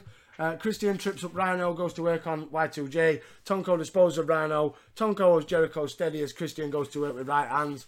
But then here comes Coach. Still going with Christian Jericho, yeah? Absolutely. But they set up this. Well, they're trying their best. They're trying to get the best to get the fans to vote for fucking Tyson, aren't they? That's what they're doing. They're trying to get fans to vote for Tyson to go up against Jericho at Taboo Tuesday. Please do not vote for Tyson, Tonko. And did you also notice that every single time JR says Taboo Tuesday, he doesn't say the word Tuesday. He also says the word Tuesday. Everybody says Taboo Tuesday. I love it. It started with Snitsky and everyone else is just... Everyone's just followed suit. It's just one big rib now. Then up next, as I said, Coach comes out, holla, player, tag match. Jericho and Rhino get the victory after Lion Salt, but like I said, it was just carrying on the feud. They are fucking begging that you vote for Christian and have Christian versus Jericho. That's how I'm feeling, because who the fans vote for has got nothing to do with this build. I think who comes out next? Well, Big Dave comes out and batters everybody. So so Batista won to Jericho. Yeah, so are they that now? Tells me they want Batista. They want Batista. Or they want Big Tyson. Fuck that. We go backstage and Sean and Benoit, they're talking about they love each other, mutual understanding. We hope, if you win, I hope you get it. Edge comes in. Hang on, why am I not involved in this? It's like, because you're supposed to be a heel, Edge, and this is the face locker room. You were dicking on them earlier last week. And then, Michael, we turn all serious because we learn that John Cena has been involved in a post-SmackDown melee that occurred in a Boston nightclub after hours. And that boy needs to find Jesus. He's been hospitalised. Fucking thoughts and prayers to John Cena. Well, we know that he's supposed to be going to Australia. I got a feeling that this might be a kayfabe reason to get him out. It might be lying. John Cena might have been attacked. I think he just needs to find Jesus. Jesus! We get a bit of a recap of the Diva Search battle between not that Carmella and Christy. And we find out going forward, Michael, they're going to have a match at Taboo Tuesday. Yay. Exciting. Why? Yay. And it is time for your main event as Evolution struck their way to the ring. But before that, we get what I fucking hate. I hate every time they're in England. Let's find the most fucking weirdest people we can and ask them what they think about wrestling being in England. Oh, one of them said this is the biggest event in the UK ever. So, as if you forgot about 92 SummerSlam? Well, do you know the worst thing is they've got Manx. And I'm sorry. No offense to our Mancunian friends. Fuck them, Michael. Fuck them. I'm a Yorkshireman. Fuck them. I'm a Yorkshireman. I'm being nice. Sunshine. But yeah, they interviewed a lot of fucking ditzy, smarky Manx. And it were, oh, fucking love you. Fucking idiots. Moving on. I love you all. And if Joe, some of these idiots might be listening right now and think, dickhead, that was me, knobhead. Unfollow. Unfollow me if you want. You're still a dick. It happens at every event.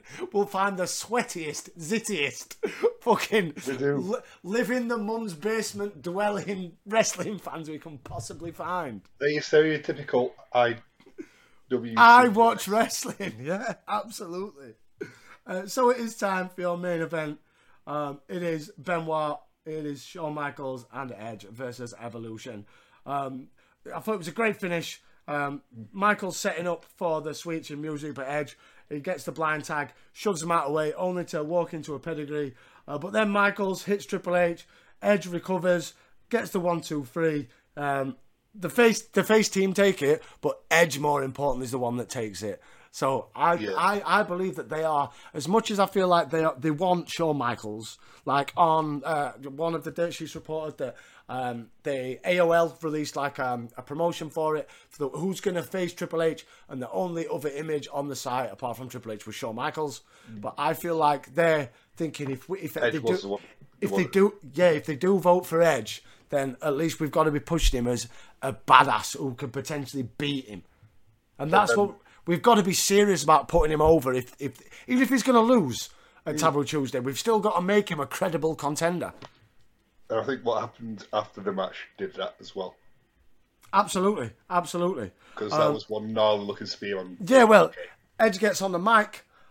They're talking about who they should vote for. Because he says a vote for Benoit is a waste, a vote for Michaels is a waste. Benoit gets pissed off. Michaels gets on the mic. Well, you should vote for Boom Spear.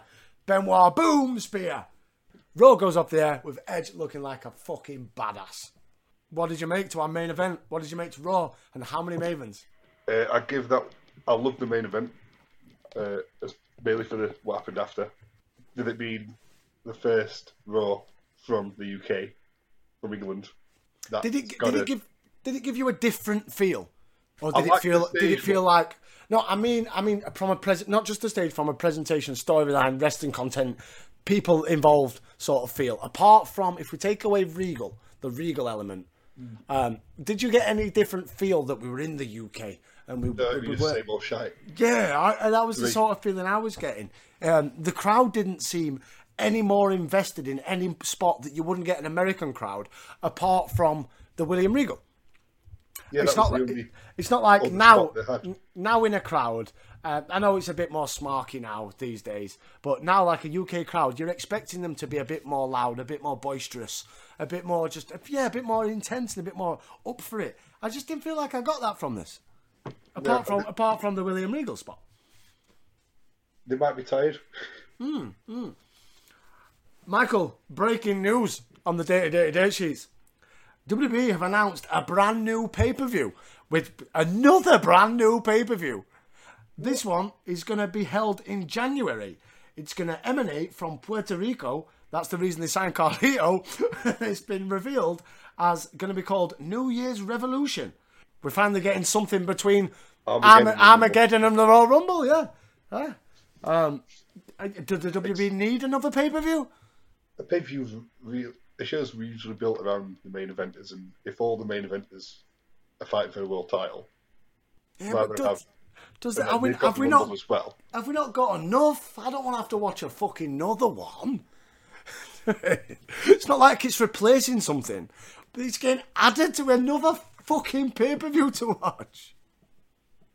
Yeah, but Chamber. Well, yeah, it is. Yeah, but and it's the first pay-per-view off of North American soil. Well, there is that. If we ignore SummerSlam 92, then yeah. No. Moving on then, Michael. European tour continues. Nottingham was the sixth night. The sixth European tour night. That took place on October the 11th at the Arena in Nottingham. Rico defeated Billy Kidman. Spike defeated Nunzio. Funaki and Mysterio defeated the Big Dog and the Reflection of Imperfection. Hardcore Holly gets a win, defeats Johnny Stamboli. The Undertaker defeats Heidenreich. Ren and Ken defeat the Dudleys. Carlito defeats RVD to retain the US. And Eddie and the Big Show defeat JBL and Kurt Angle with Orlando playing manager. Moving on, October 17th, Heat. This aired from Manchester, obviously recorded when they recorded Raw. I will be doing a review of this. Michael might get involved, he might not. It depends when I do it. And I'm gonna cover. Tell me before you do it. If I just don't do it, just I get bored one afternoon. Fuck it, I'm gonna watch some Heat and then talk about it. I'm gonna do a review, or we're gonna do a review of the Manchester Heat and Velocity and make that as its own, just to see if it is any different than all the other Heat and Velocities. As it's probably not. Probably not. So, Michael, the European tour continues with a bit of smack of the down. It's 14th of October. We're still in Manchester. I thought it was quite weird. I don't know why we've not had one in like Wembley Arena. Like we've had the house show in Wembley, but like to have Raw and SmackDown. I imagine from production standpoint, it's incredibly and cheaper. Do you know what I mean? Because and the time as well. Do you know what I mean? Just to transport, because they are recording. It's not like it's a house show a couple of days later. They are recording it 24 hours later. So to ship all that stuff down to Wembley, you'd probably have to have like the same crew and the rig and everything just ready to go at Wembley, and while they're taking the one down at Manchester. So that's probably why. That answers my question straight away. I've answered my own question. Did you like how Raw got a Miditron and SmackDown just gets a glittery Union Jack behind a taxi? Because that's how you know we're in the UK, a fucking taxi. We see Teddy Long, we're backstage as we open the show. Teddy Long and the SmackDown wrestlers. Everyone's looking a bit concerned, worried, maybe a certain person, because Raw spoiled it.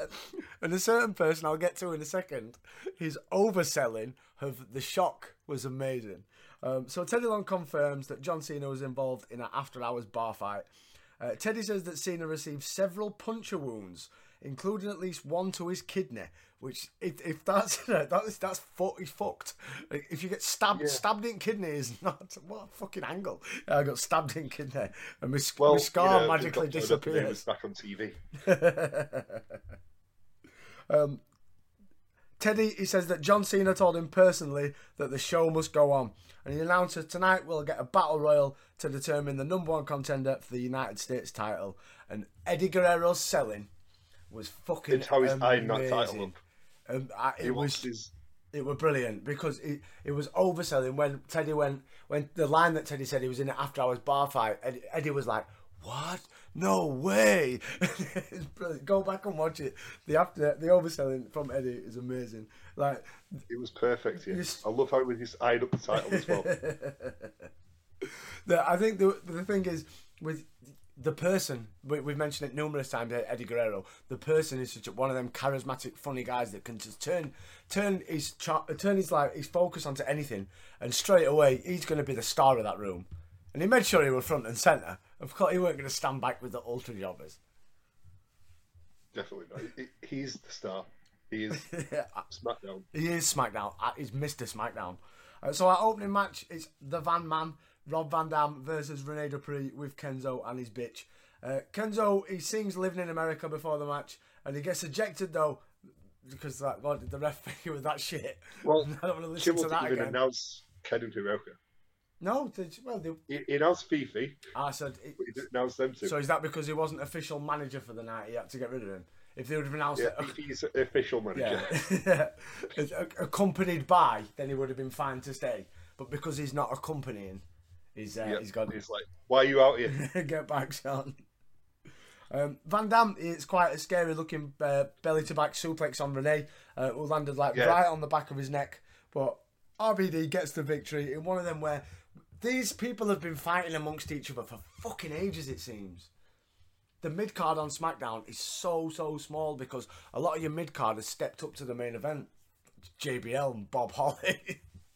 Yeah.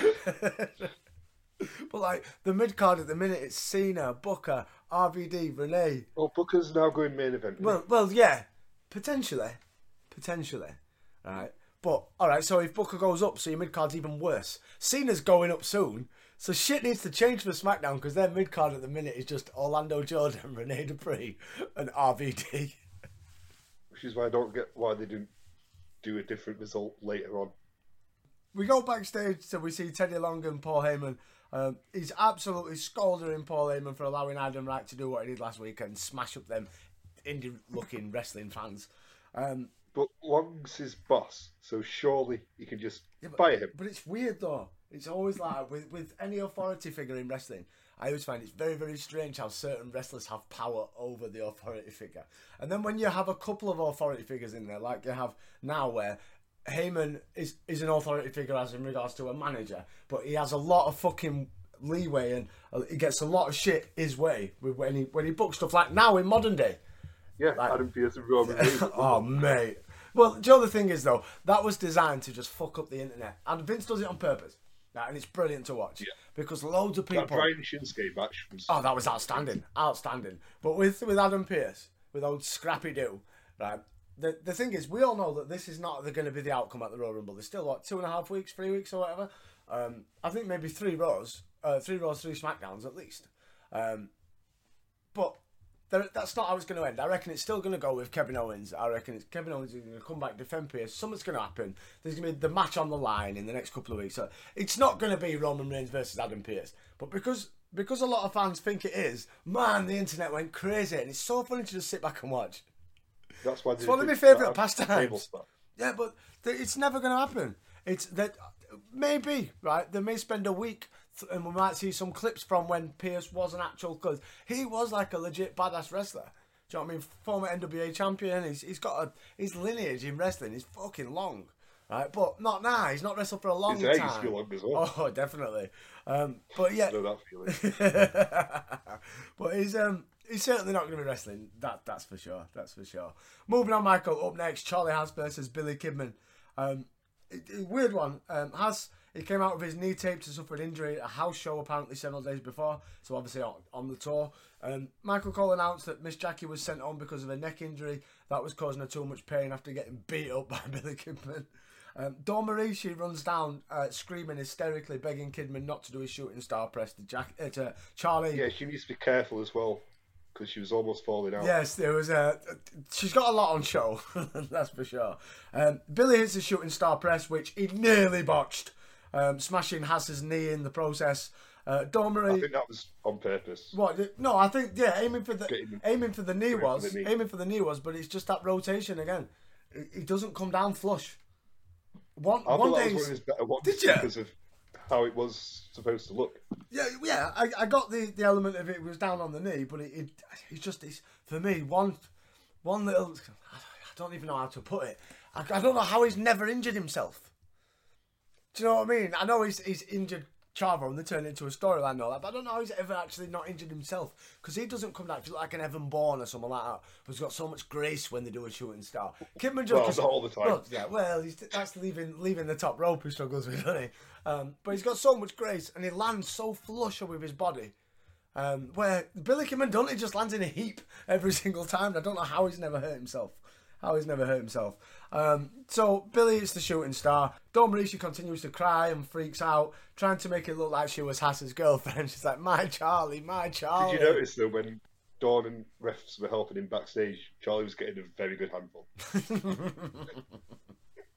Why fucking not? We go backstage to the big dog with the Page 3 girls. Luther, he starts hitting on them, but they're not bothered because they said they're already... Yeah, they're just thinking, who the fuck are you? Well, they're already seeing somebody, apparently.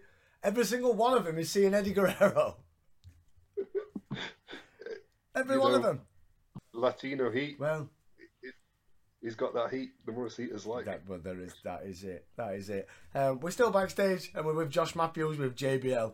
JBL, he says he's still feeling the effects of his match with Undertaker at No Mercy, and he complains about having to defend the WWE title in a hardcore match where he is... Yeah, former hardcore champion who's famous for barb rolls. Says he isn't roll. No. That was Bradshaw. He's a technical wrestler, is JBL. He says England used to be the most barbaric country before they became a doormat for the rest of the world, which never a truer statement has ever been said. Yeah. Imagine what JBL would think of Boris Johnson. Fucking hell. The matter should get on because... You can go out, but you can't go out. I want you to go out, but don't go out. And if you go out, come back in. But can the hungry kids have food? No, they can't. No, mate, that's fucking horrific. Have you seen some of them pictures?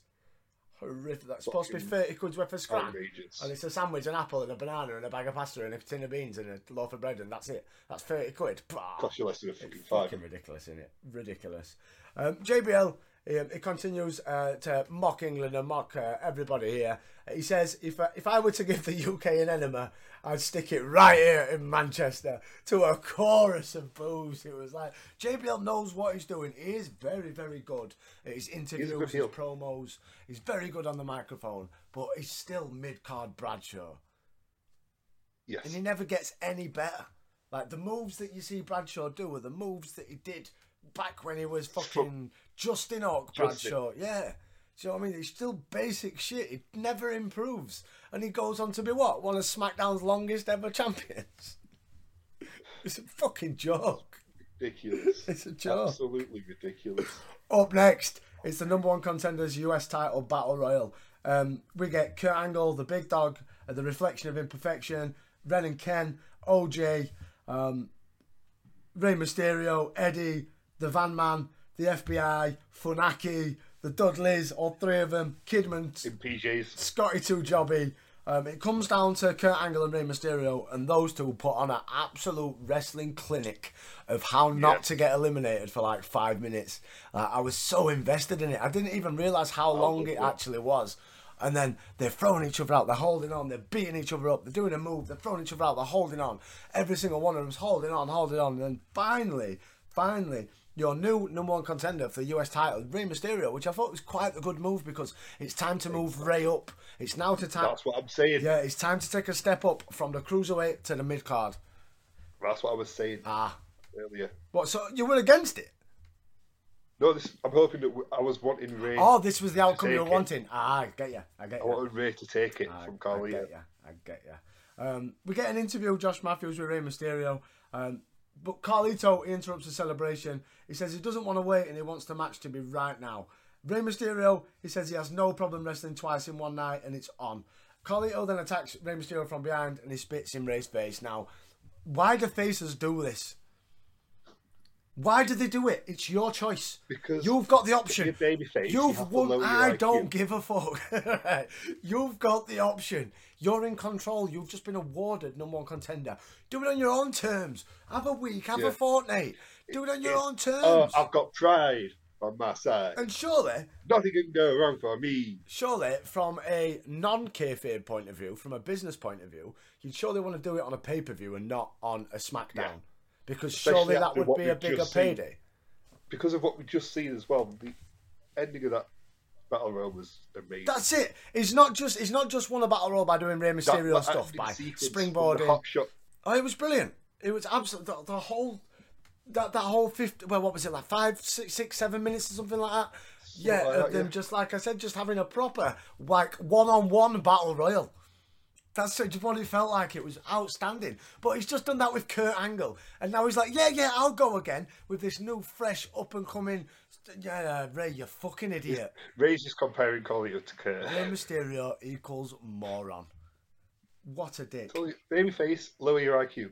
Up next, Michael, in what is not the main event of SmackDown, which is fucking weird, the WWE Championship is on the line in a hardcore match, with Bob Thurman, Spark Plug, Bob Hardcore, Bobby Holly, going up against John Bradshaw. I'm not really an acolyte. I never was an acolyte, Layfield. And it's sponsored by Clear Yourself for Men. That's when you get spotted dick. There you go, folks. That's your joke for this stereotypical British things.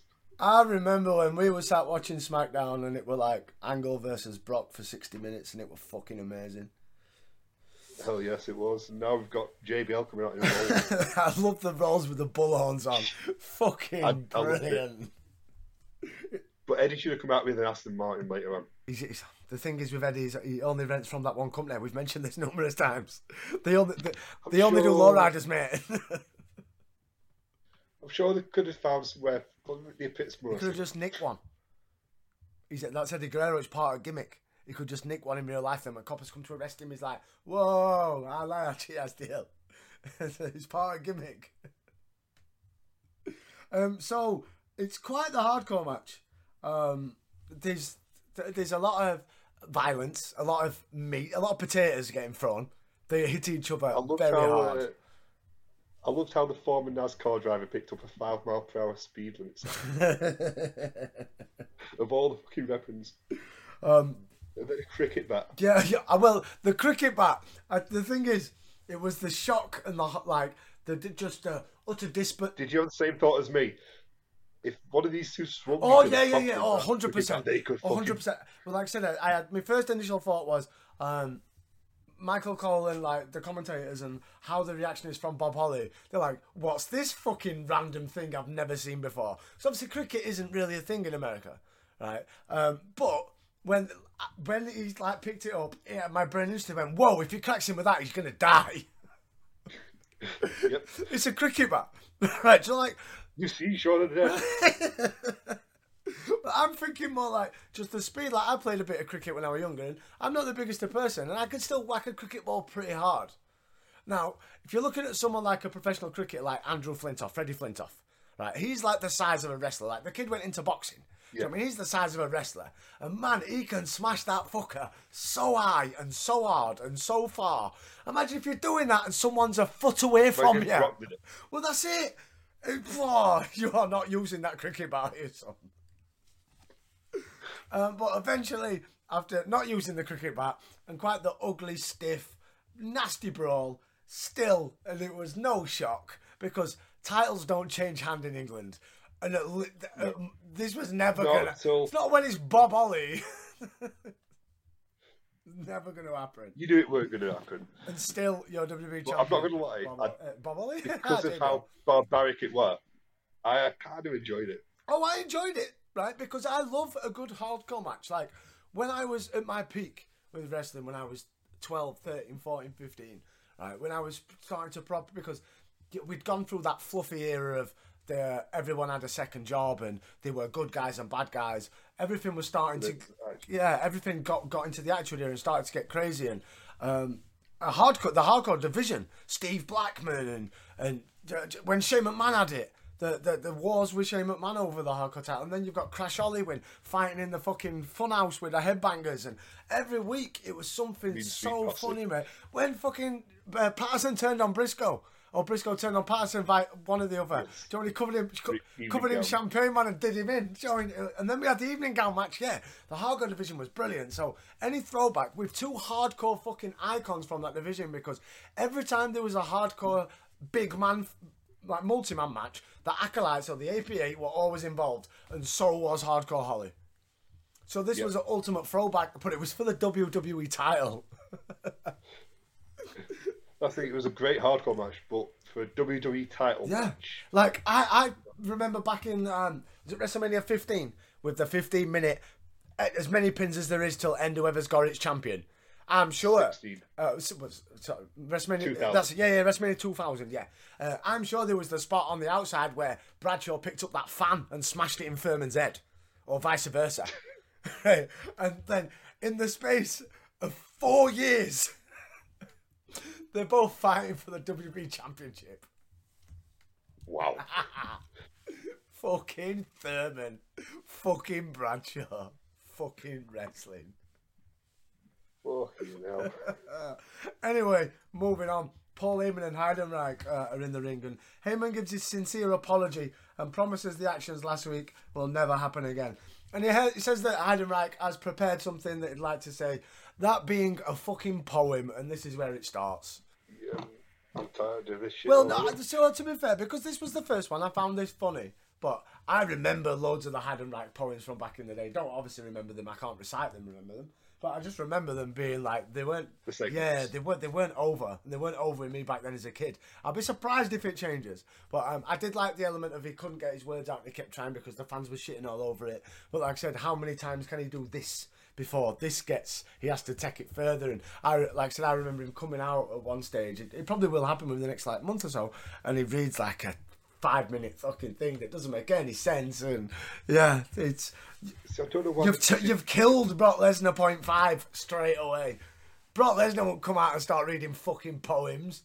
He'd be killing fucking cruiserweights. Exactly. They should have booked him like they were going to book it as the frozen Nazi. That's it. Yeah, just but not as a frozen Nazi. If that makes sense. but just as battering people, just coming out like a proper unhinged fucking just battering folk every 2 minutes. It's exactly instead of what we see in a minute when he starts battering himself, like he did in that Dirt Sheet story. Well, there is that. He started battering himself. Art, maybe. That's it. Apparently, John Heidenreich is ready for a fight, but and he's happy to apologise, but he won't apologise to Undertaker, and he challenges him to bring the fight tonight. Heidenreich, he walks around ringside. I love how he goes around ringside, and all of a sudden, like he's squaring it up to fucking all fans and that. Taz is shitting himself, Cole's shitting himself. Cole's thinking, "Fuck my asshole." Heyman, he begs him to stop. He gets in the ring, Heidenreich follows, and then he starts hitting himself in the head. Heidenreich, Brock Lesnar Heidenreich's broke. As soon as, because if you hadn't told me that story before, on like, was it last episode? Yeah, 4? one of the two. But Heidenreich backstage punching himself in noggin. Yep, you can check that review out on our back catalogue. Do you know the thing is, I thought about this the last time you mentioned it. I'd say vast majority of people are probably sick of you plugging stuff that they're listening to on the same channel that they've probably already listened to.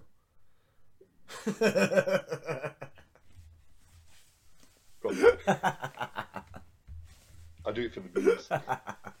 Do it for the gram, man. Up next, not the main event, just like WWE title match wasn't. It's the US title. It is your reigning, defended, undisputed heavyweight champion of the United States, Carlito Caribbean Cole, going up against that newcomer to the mid-card division, Rey Mysterio. It was a decent-ish match. Carlito manages to get the victory, retains. He got a lot more offense in, of course. Yeah, what did you make to our semi-main event? I love that rolling finish. Rey in the electric chair, rolls down, covers Carlito, but Carlito rolls him up, uses the ropes. That's a genius way of stealing your time. And Ray, that's the thing. If you're a heel, right, this is your domain.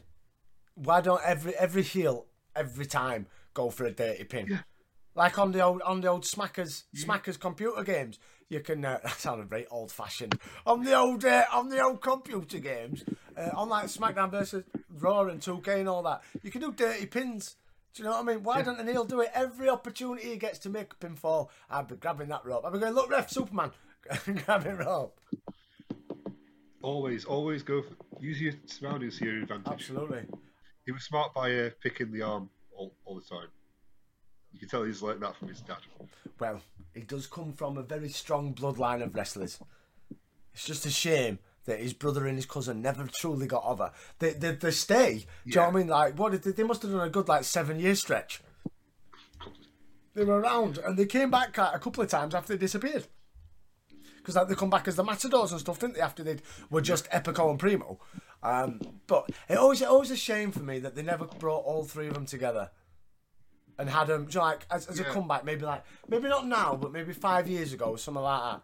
And had Carlito make his comeback, and he brings his brother and his cousin with him, and we get a proper family, and they're badasses, and like an Uso vibe, maybe. Yeah, that'd be cool. Maybe not as gangster, because I don't know if they could. Do you know what I mean? But I don't know. Yeah, just a bit more urban. Dad might have been involved in a murder. Well, that's something for Dark Side of the Ring to talk about on another day. Yeah. Oh, have they done a Carlito, a Colon episode? Have they? Well, they did Brody, didn't they? Yeah. Of course, yeah. So then, Michael, it is time for the main event of SmackDown in Manchester. It's a No Mercy rematch. It is the Big Dog going up against Eddie Guerrero. And he comes out in a fucking minigun. Yeah, like we said earlier that why didn't he come out in like a Bentley, a Bentley or something like that? But no, he comes out in a fucking like I think it was like the Austin Powers vibe. Maybe they were going for. That was what Vince found funny about it. Yeah, actually, that makes a lot of sense. And we come out with the 4-page free girls who they've done some fucking work over the last 2 nights. Fair play to them. They've got their money's worth. Well, you got to get your face out there. But the problem is it's not the face that people recognise. Like Lucy Pinder, can you remember her? She had Yes, I bloody remember. I know Nora, Lucy Pinder. bloody Nora. She had boobs bigger than her head, but that made her famous. Do you know what I mean? She had a good run back in like. If you've got it, That's it. Back in the early 2000s, she had a good run. She were always in page 3. I'm surprised they didn't use her for Michelle this. Marsh. Oh bloody hell! That's a throwback. Jesus Christ. So Eddie Guerrero versus Luther. Eddie, he goes for a frog splash late in the match, but Jindrak interferes, causes a DQ. Reigns and the Reflection, they double team Eddie, lay him out with a spinning neckbreaker. Angle struts down to the ring with scissors and clippers, and instantly my thought were they're fucking not battery operated, or they're not. There's no plug there. Yeah, what's that plug? Where are you going to stick that into, Kurt? Instantly, I was like, "What are you going to?" He's just going to pull that extension lead from under the ring. There probably is a couple under there, to be fair. But the bald Big Show, he runs down to make the save and clears the ring with quite a lot of oomph about him. He's ready for Taboo Tuesday. Even though there's no SmackDown on Taboo Tuesday. That was a solid episode of SmackDown, I have to say. It was. Started out with, I give that one a 3. I'll give that one a 3.5. It started out as an emotional roller coaster with John Cena. You got the Battle Royal, which is a thing of beauty. You got the last 7 minutes. No, fuck it, I'm going to give this a 4. You got the last 7 minutes of Rey Mysterio and Kurt trying to throw each other out. You got a hardcore match with 2 hardcore WWE icons for WWE title. You got a US title match, and you got a No Mercy pay-per-view rematch. That is a fucking quality up and down card. Changed my score to a 4. That was one of. If we ignore the Billy Kidman and all that jazz, right? Well, I don't know. Get all yeah, do you know what I mean? Well, at least they're doing continuity. It's still storyline. And if we kind of ignore the weirdness with Heidenreich, but again, they still carry on the storyline, even though I think they completely go in the wrong direction with Heidenreich. That was a solid episode of SmackDown. Like, if you're going to bring it from being in Manchester, that's how you bring it. That was fucking outstanding. One of the best SmackDowns we've watched this year. I'm telling you now. I'm telling you now. And it absolutely pissed all over Raw. Like, Raw was good. This was great. Probably since the 1-bit Rumble. No, I mean, I'm using it as a comparison with the Raw in Manchester Raw. Oh. Do you know if we're making it a big thing? Because it is a big thing. It's the first ever Raw SmackDown in the UK. You've got a massive audience. It absolutely shits. And that's what, go back to what I said to begin with about the ratings with SmackDown and Raw, where they got the bang same rating. Raw was pissed off. SmackDown were over the moon. Like, people need to be tuning in. If this is how SmackDown's going to be going forward, I'm down. I thought it was fucking brilliant. Yeah. Brilliant. I don't think it does. No, I don't think it does neither. So the European tour is over, Michael, after one more stop, which is Velocity, which is obviously recorded on the same night as SmackDown, which again, like I keep saying, I'll cover that in future episode.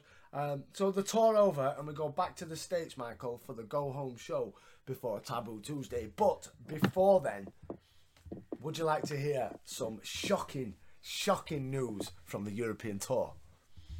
Yes. Well, cast your mind back to a European tour of years gone by, which was quite famous in the wrestling world for people like Ric Flair walking up and down the plane with his bollocks out. This one. Mr. Perfect and Brock Lesnar throwing each other through the airport door nearly. So that was... Undertaker having a sleep, and Kurt Angle and Vince McMahon wrestling each other. So that was one of the famous ones. Yeah, probably the most famous story of the European tour in the WWE. Well, this European tour's got its own shit. OneWrestling.com is reporting, on behalf of a source, details of Lillian Garcia getting into trouble on the tour of Europe. Apparently, Garcia... Lillian. Apparently, Garcia spent one night partying excessively and consequently overslept, missing the bus. Dean Malenko could not reach her room via telephone, and hotel security had to be called to enter the room to wake the diva. Garcia caught a taxi to get to the airport, giving the excuse that she went to the wrong hotel entrance and could not find the bus. Now, a conflicting source, however, claims the incident was blown out of proportion. She overslept and had knocked her phone off the hook and missed her wake-up call. She's a very sweet girl, and some of the haters were just trying to bury her for some reason. Yeah, Lillian doesn't seem like the kind of person to just forget to turn her alarm on when they're pissed up after every day. You don't know. You don't know. She might have had a night party night with The Rock. The Rock might have flown over just for a night with Lillian. That's wrestling's biggest secret love affair. That I'm telling you, Rock and Lillian. Oh, she loves us.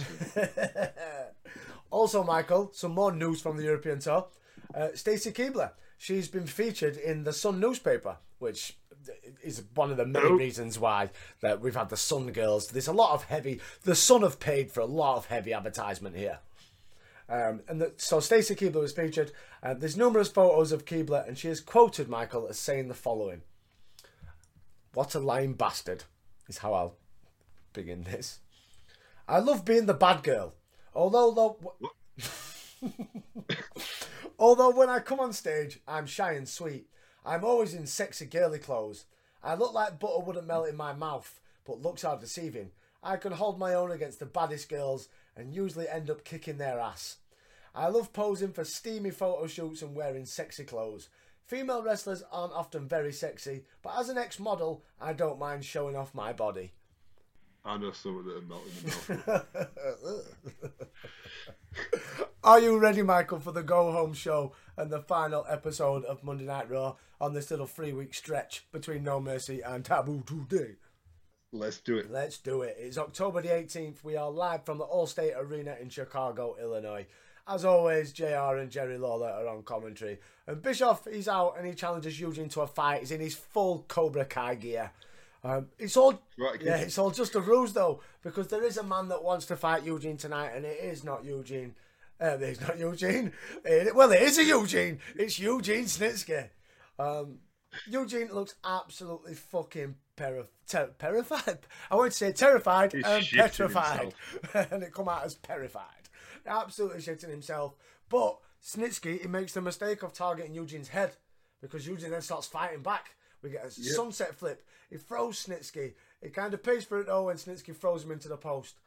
Eugene goes for a rock bottom, but Snitsky counters with an elbow and a clothesline. He just looks at him like, really, dude? Come on. And finishes him off with the pump handle slam. She was old finisher. A jobber finisher. What are all these new guys?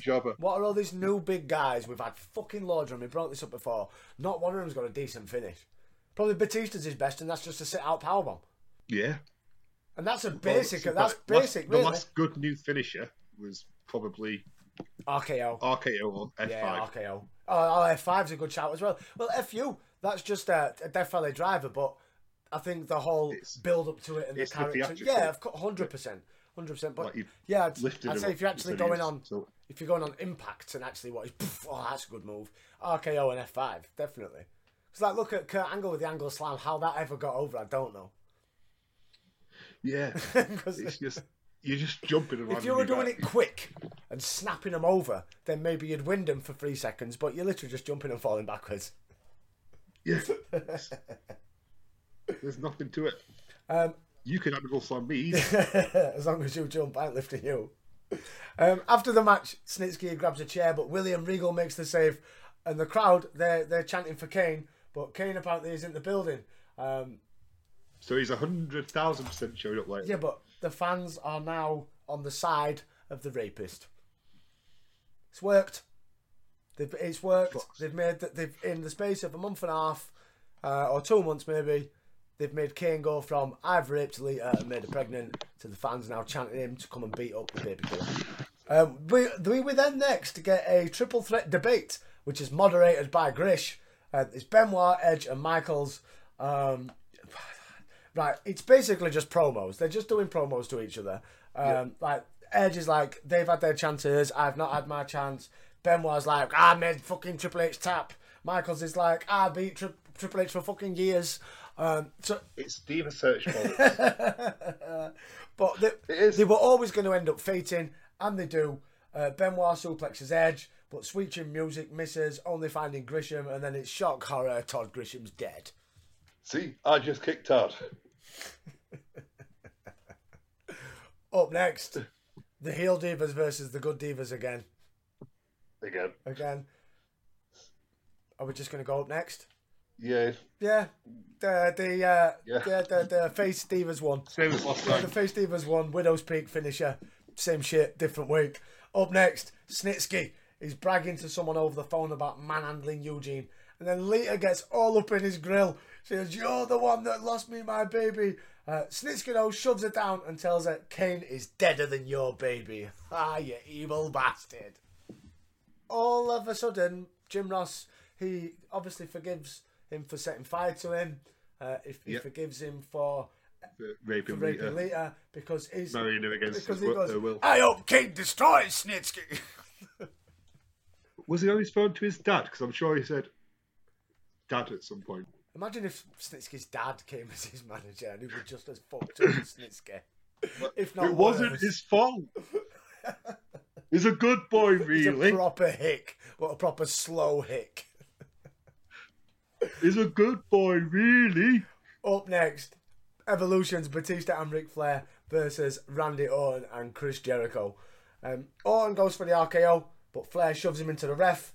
Jericho recovers, puts Flair in the walls. Flair taps, but the ref's out, which is a standard fucking thing on Raw at the minute. Batista levels Jericho with a clothesline. Flair gets the submission with the figure four.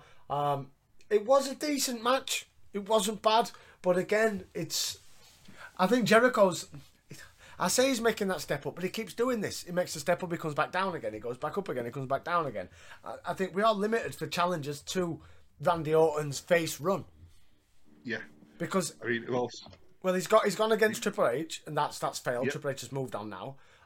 He's going to go against Flair at Taboo Tuesday. I can't imagine this is going to be a long running couple of month thing. But there isn't. The Raw's got fuck all heels. That's the thing. We've got Batista, but they wanted him to. Yeah, we've got Edge who's on his way. So Edge against Orton has got potential to happen. But there's not. There's not many heels that I'm trying to speak about if it never happened. But yeah, there's not many heels for fucking Randy to go up against who's not Evolution. Did you notice though at the end I thought it was very strange how when Ric Flair got the win by submission, A, I've not seen that happen in fucking ages, and B, decades. They played his music and not Evolution's. Yeah, and they both came out separately. Tag team that I mentioned it last week. Tag team dissension in Evolution. It's coming. They're setting the seas for Batista leaving now. Feel it. And then we get the ultimate Grandad, let me show you how to use a computer. As Jerry Lawler demonstrates, obviously it's a different time, right? It's 2004. The Wi-Fi won't be strong. He's probably using a fucking Ethernet cable that's fed somewhere, or because A, it takes the webpage, which it looks so basic, so long to load up for him to place his vote. The disgusting bastard. He votes on the Divas. Schoolgirl. Did you notice it? He's got autofill on as well. The security code had already come up before he'd started typing it. Oh, yeah. As suggested. He'd already done this before. Numerous times. Vince McMahon then joins us. He comes to talk Taboo Tuesday. Christian, though, he interjects because he's got strong words. He sucks up to his peeps, who are now dubbed the Christian Coalition, which I believe was that not his faction in TNA? Yes. Yeah, which I thought was, well, that's where it came from. We get all the mid card from Raw comes out, staking a claim to be fucking Vince's boy, it seems. So Vince is like, right, go on then, you can all have a match, and the winner will get my fucking seal of approval, my endorsement, he'll be my new boy. So we've got Shelton Benjamin, Christian, Tajiri, Rhino, Coach, and Hurricane. Christian rolls Benjamin up, grabs the ropes for two. He catches Benjamin going up to it. What a maneuver. Oh, and by the way, yeah, Vince is on commentary. So watching this, every single move. What a maneuver. What a maneuver. Christian flips out of a backdrop suplex, but walks right into a T-bone for the 1-2-3. What a maneuver. Pretty good kind of once they got down to the two, because Rajas, Tajiri and Rhino, and obviously Coach, Hurricane, that's kind of not what the focus is. in the mid-card. The It focus were is on just these two. on Shelton and Christian. Vince, he gives Benjamin his endorsement, but Benjamin says, I don't want it. All they care about is the people. So what the fucking point was of that? It should have been Christian going over. But this is, again, is remember people to vote for Shelton. Yep. Nobody else. Shelton Benjamin's the one you need to vote for. I was sure I said this in last match. When are we going to get the payoff for Batista and Jericho? Because if Jericho... They're feuding for the IC title, essentially, now. Probably next week. Probably a week after Taboo Tuesday, maybe. They'll just rehash that again. If Jericho loses at Taboo Tuesday, and he's not losing to Batista. But then where does Jericho go? Does he lose a bit of weight and join SmackDown and join Cruiserweight division? He could dominate that. Absolutely. Up next, we get another debate, which is between Carmella and Chris Diemme. Bollocks, this should be over now. Which is going on to Taboo Tuesday because they talk about what kind of match they're going to have. Carmella wants an aerobics challenge because apparently she's been an aerobic competitor for 6 years. It'll be just star jumps and shit. Christy, though, she says she'll do anything the fans want. Tonight, though, she wants to do something special. And she plants a kiss onto Lillian Garcia, that little party girl. Hey, that's what we started. Stupid segment, Diva Bollocks that we don't need. We thought we got rid of. It was a fun ride. We thought that was it. It was over. Christy's going to go on and dominate the Diva division. No, she's fighting at Taboo Tuesday against fucking Not That Carmella. Why? Why is she back? Why? Why invest in her? Why? What's there to invest in? Why? Name. It's got a bit name. In Vince's mind, she's in Playboy. She's a name. People know she is. People don't like her. They prove that in fucking every single week when she come out and everyone booed fuck out of her. Do you know what I mean? It's just that I don't know. Vince just probably wants to fuck her, doesn't he? No, Vince just wants to fuck her. That'll be what it is, and that's why Vince keeps her around. So he wants to fuck her. Up next, Michael, main event time. Shawn Michaels, Chris Benoit, and Edge with Triple H on the commentary team. Benoit, he puts Edge in the sharpshooter, but Michaels hits him with a super kick before Edge can tap. Edge crotches Michaels on the ring post, covers Benoit for a 2. Edge goes for a spear, but Benoit counters into a crossface, switches it up into a roll-up, but Edge then counters, grabs the rope, which is one of Edge's favourite moves. Going back to what I said earlier, every heel should do it at all times. Grabs the ropes, 1, 2, 3. I thought, if this is the go-home show, they're wanting Edge? Are they wanting Edge? Is that what they want you to vote for? Yes. Because I don't know, I'm swayed now, because I know I said after the last episode about how the website and they were showing just a picture on the screen and they were saying who's going to fight Triple H for the title, and the only other picture they showed alongside Triple H was Shawn Michaels. But I don't know, putting Edge over as like he's been put in every promo. Edge has gone over the strongest in every interaction after the promo. Edge has like speared one, speared another. He's want Edge to win eventually. Maybe they're not wanting him yet, but just not now. May still be a test. Maybe. Did you catch? I don't know. Telling Allen on commentary, over 1 million people have voted by the time main event has started already, and the voting started at what, 10? Allen says that was alarming.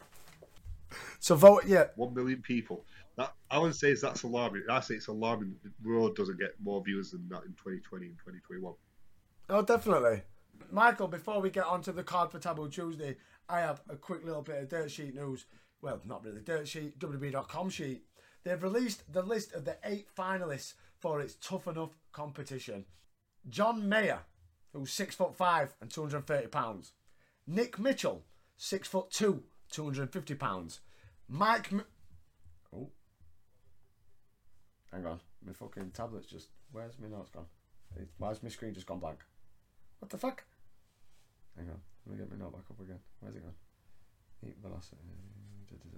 There we are. Right, yeah. Mike Mizanin, who's 6'1" and 210 pounds. Chris Narocki, who I had to double take because I thought it said Nowinski and I thought he's going again. So Chris Narocki is 6'4" and 260 pounds. I already like Chris Nowinski already. Daniel Puder, 6'2" and 235 pounds, so a very small guy. Not as small as this Mike Mizanin guy, but quite a small guy.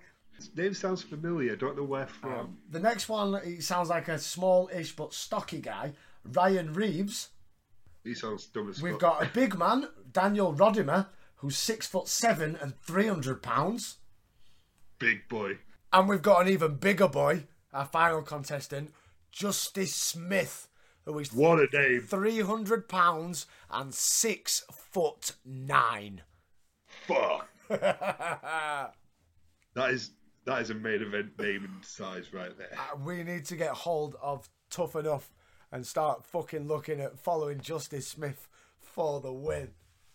But that has been, Michael, Raw and Smack of the Down. Shall we run down before we go the card for our next pay-per-view, which will be Taboo Tuesday, coming to you live on the WWE Network? But not actually tomorrow. Unless you're listening to this the day before. Yeah, you could release it. Yeah, if you want to do that. You might have to wait a few weeks. So the card then, Michael, for Taboo Tuesday, our world title match. What we got coming your way? We've got Triple H defending against either the Heartbreak Kid Shawn Michaels, the future Rated R Superstar Edge, or the Rapid Wolverine Chris Benoit. The Intercontinental title match. So we've got Chris Jericho defending against one of fucking anyone who's not in a match, really. So you got Belt Schultz, Batista, Coach, Christian, Rhino, Maven, Regal, Hurricane, Tom Coe, Jamie, Steve Richards, Uncle Val, Rosie, Chuck Palumbo, and Rodney Mack. Yes, Rodney Mack. No, Chuck Palumbo. I want Chuck Palumbo for the win. Vote Palumbo, people. Vote Palumbo. Kane versus Gene Snitsky. Michael, what's your options? This is fans choose the weapon. So your choices are steel chair, a lead pipe, or a steel chain. I've got a feeling it's going to be a lead pipe. Absolutely. Absolutely. And then we've got Eugene versus Eric Bischoff. Michael, what are the stipulations? So the loser will either have to wear a dress, either have to be the winner's servant, or have their head shaved bald. We've got the WWE Women's title. It's the Diva Battle Royal. Michael, what will the fans vote for the Divas to wear? What will be your fantasy? Will it be a Divas dressed as schoolgirls? As a nurse? I bet that's your option. No, or French maid. It's not, right? That's mine. I've told people this all the time. People always say, oh, nurse's outfit, oh, nurse, it's very sexy. Like, do you know when your missus come home from a 12-hour night shift? Right? No sexy about that uniform. I'm telling you right now. Some nights it can be covered in various things. See, French maid for me. And final match on the card, Michael. Diva Search Bollocks. Is there even a stipulation in this? Did they announce actually what it was going to be? So we're going to either have an aerobics challenge. Oh, so I thought they were messing. An evening gown match. For fuck's sake, that's what it's going to be in it. Or a lingerie pillow fight. Oh, that's what it's going to be in That's it. the winner. That's winning. I'm telling you. We're going to have a schoolgirl match and a lingerie pillow fight match on a pay-per-view. Fucking hell. We've also got Randy Orton versus Ric Flair. Yes. Either a submission match. I forgot about that match. A falls count anywhere match. Or a cage match. Or a steel cage match. So it's obviously going to be a cage match. It's got to be a steel cage match. What fucking idiot would vote for anything apart from a steel cage? Maybe a submission match. Falls. Yeah, but falls count anyway. You can do that why you do that just in the steel cage? And get the fans all think, oh, they might come and fight by us. Yeah. It depends if they're going to lower the cage while you're in the ring. So Flair and Orton come out and they go, and I don't know whether announces the steps. He goes, right, so the winning vote is a cage match. Are they going to lower the cage? That gives you enough time to go outside, get some weapons, bring them back in. Hell yeah. Do you know what I mean? So I'd be voting straight up. I'd be voting for steel cage. So is that the card then? Have I missed any matches? No, that's it. That is it. So that will be coming next Taboo Tuesday.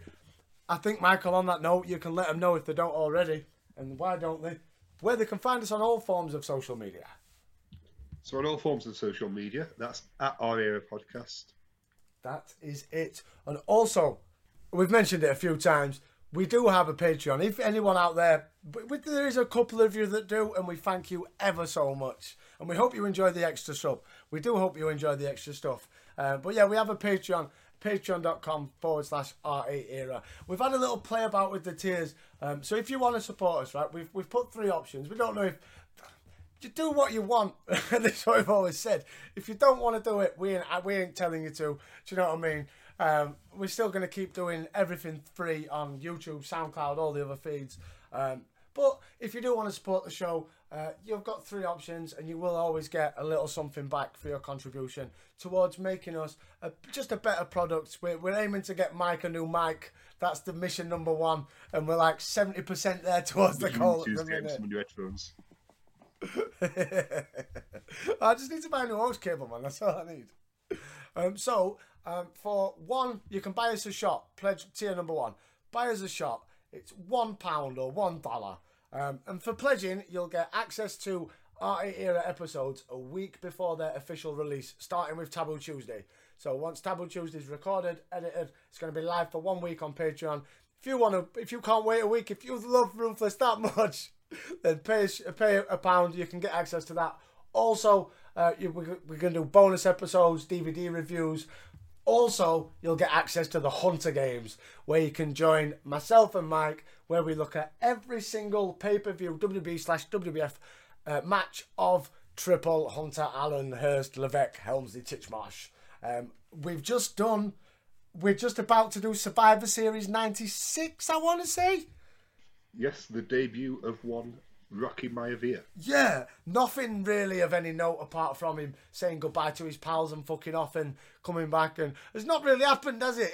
He's not really done much of any, like, a lot of his pay-per-views at the minute, we're more excited about other wrestlers. Yeah. Barry Windham as the Stalker with that face paint. Why are you wearing face paint? We know it's in. But if you want to give that little bit more to your boys, we've got the main event Maven tier, which for £2 or $2. For pledging, you'll get everything in tier 1. You'll also get access to our show notes from the Hunter Games and our Arty Era episodes starting at Taboo Tuesday. And also, you'll get access to the blooper reel. Now, during a recording of this, especially during these Skype times, we'll forget stuff and talk over each other. And there's a lot of shit that I cut out that becomes before pre-edit and stuff and all that jazz. So yeah, we're going to bang all that together on an MP, upload it on MP3 and just a little bit more fun, because there is a lot that we cut out that I think's hilarious. I really do, but it's stuff that we can't. We could never air, never air. And also, so it's a listen at your own risk kind of stuff. And also in the £2/$2 tier, we'll review any pay-per-view of your choosing. So if you just want to sign up for once for $2, we'll see you signing. We'll contact you. You let us know what we'll review. We'll review it and then you can just leave if that's what you want to do. And then you've got us reviewing your pay-per-view forever. That's entirely up to you. We're not asking for anybody to sign up for a month. Do exactly how you please. If you don't. If you do, you do. And if you do, money, guys. And you want to go that little bit higher, we've got the Al Wilson tier, where for £4.50 or $4.50, well, we know we're going a bit wild with this, you can join us for an episode. So you get everything from tier 1, everything from tier 2, and then join us for an episode. We'll do it either Skype or Zoom or whatever that jazz. Join us either on the Ruthless journey. Yeah, join us on the Hunter Games. It's entirely up to you. But yeah, now I know at these terrible fucking, especially in the UK, these horrible COVID shitty times and stuff. So there is, it's entirely. You know what I mean? If you can't, you can't. We're not saying, come on, you've got to, because like I said, the feed is always going to be the same. We're always going to provide him with the Ruthless Era, with Vengeance, with Heat, with all the bonus stuff that's coming with it. There's still going to be a lot of stuff that I'm going to add up to YouTube. I need to be a bit more on top of the YouTube stuff. Loads of content coming your way. But if you do want to support us, like I said, in any which way, we will support you by trying to be entertaining as much as we're probably not. Please, if you can, like this as well. Exactly. That helps. Exactly. A like, a share, and a subscribe. Man, I sound like a YouTuber. Don't forget to hit that notification and click that bell. But until Taboo Tuesday, I've been Dave. That's been Big Sexy. We love each and every one of you. Stay safe, look after each other, and just fucking wash your hands. Ruthless aggression. It's my life, my time, my rights, my rhymes, my grind, my struggle. struggle, hustle, sweat in my blood too. A predator smells fear, I smell a lot. My competitors fled scared, cause they smelled I was hot. I want it all, excess, the sex, and much success. Stress us, I want it all, no less, so come on.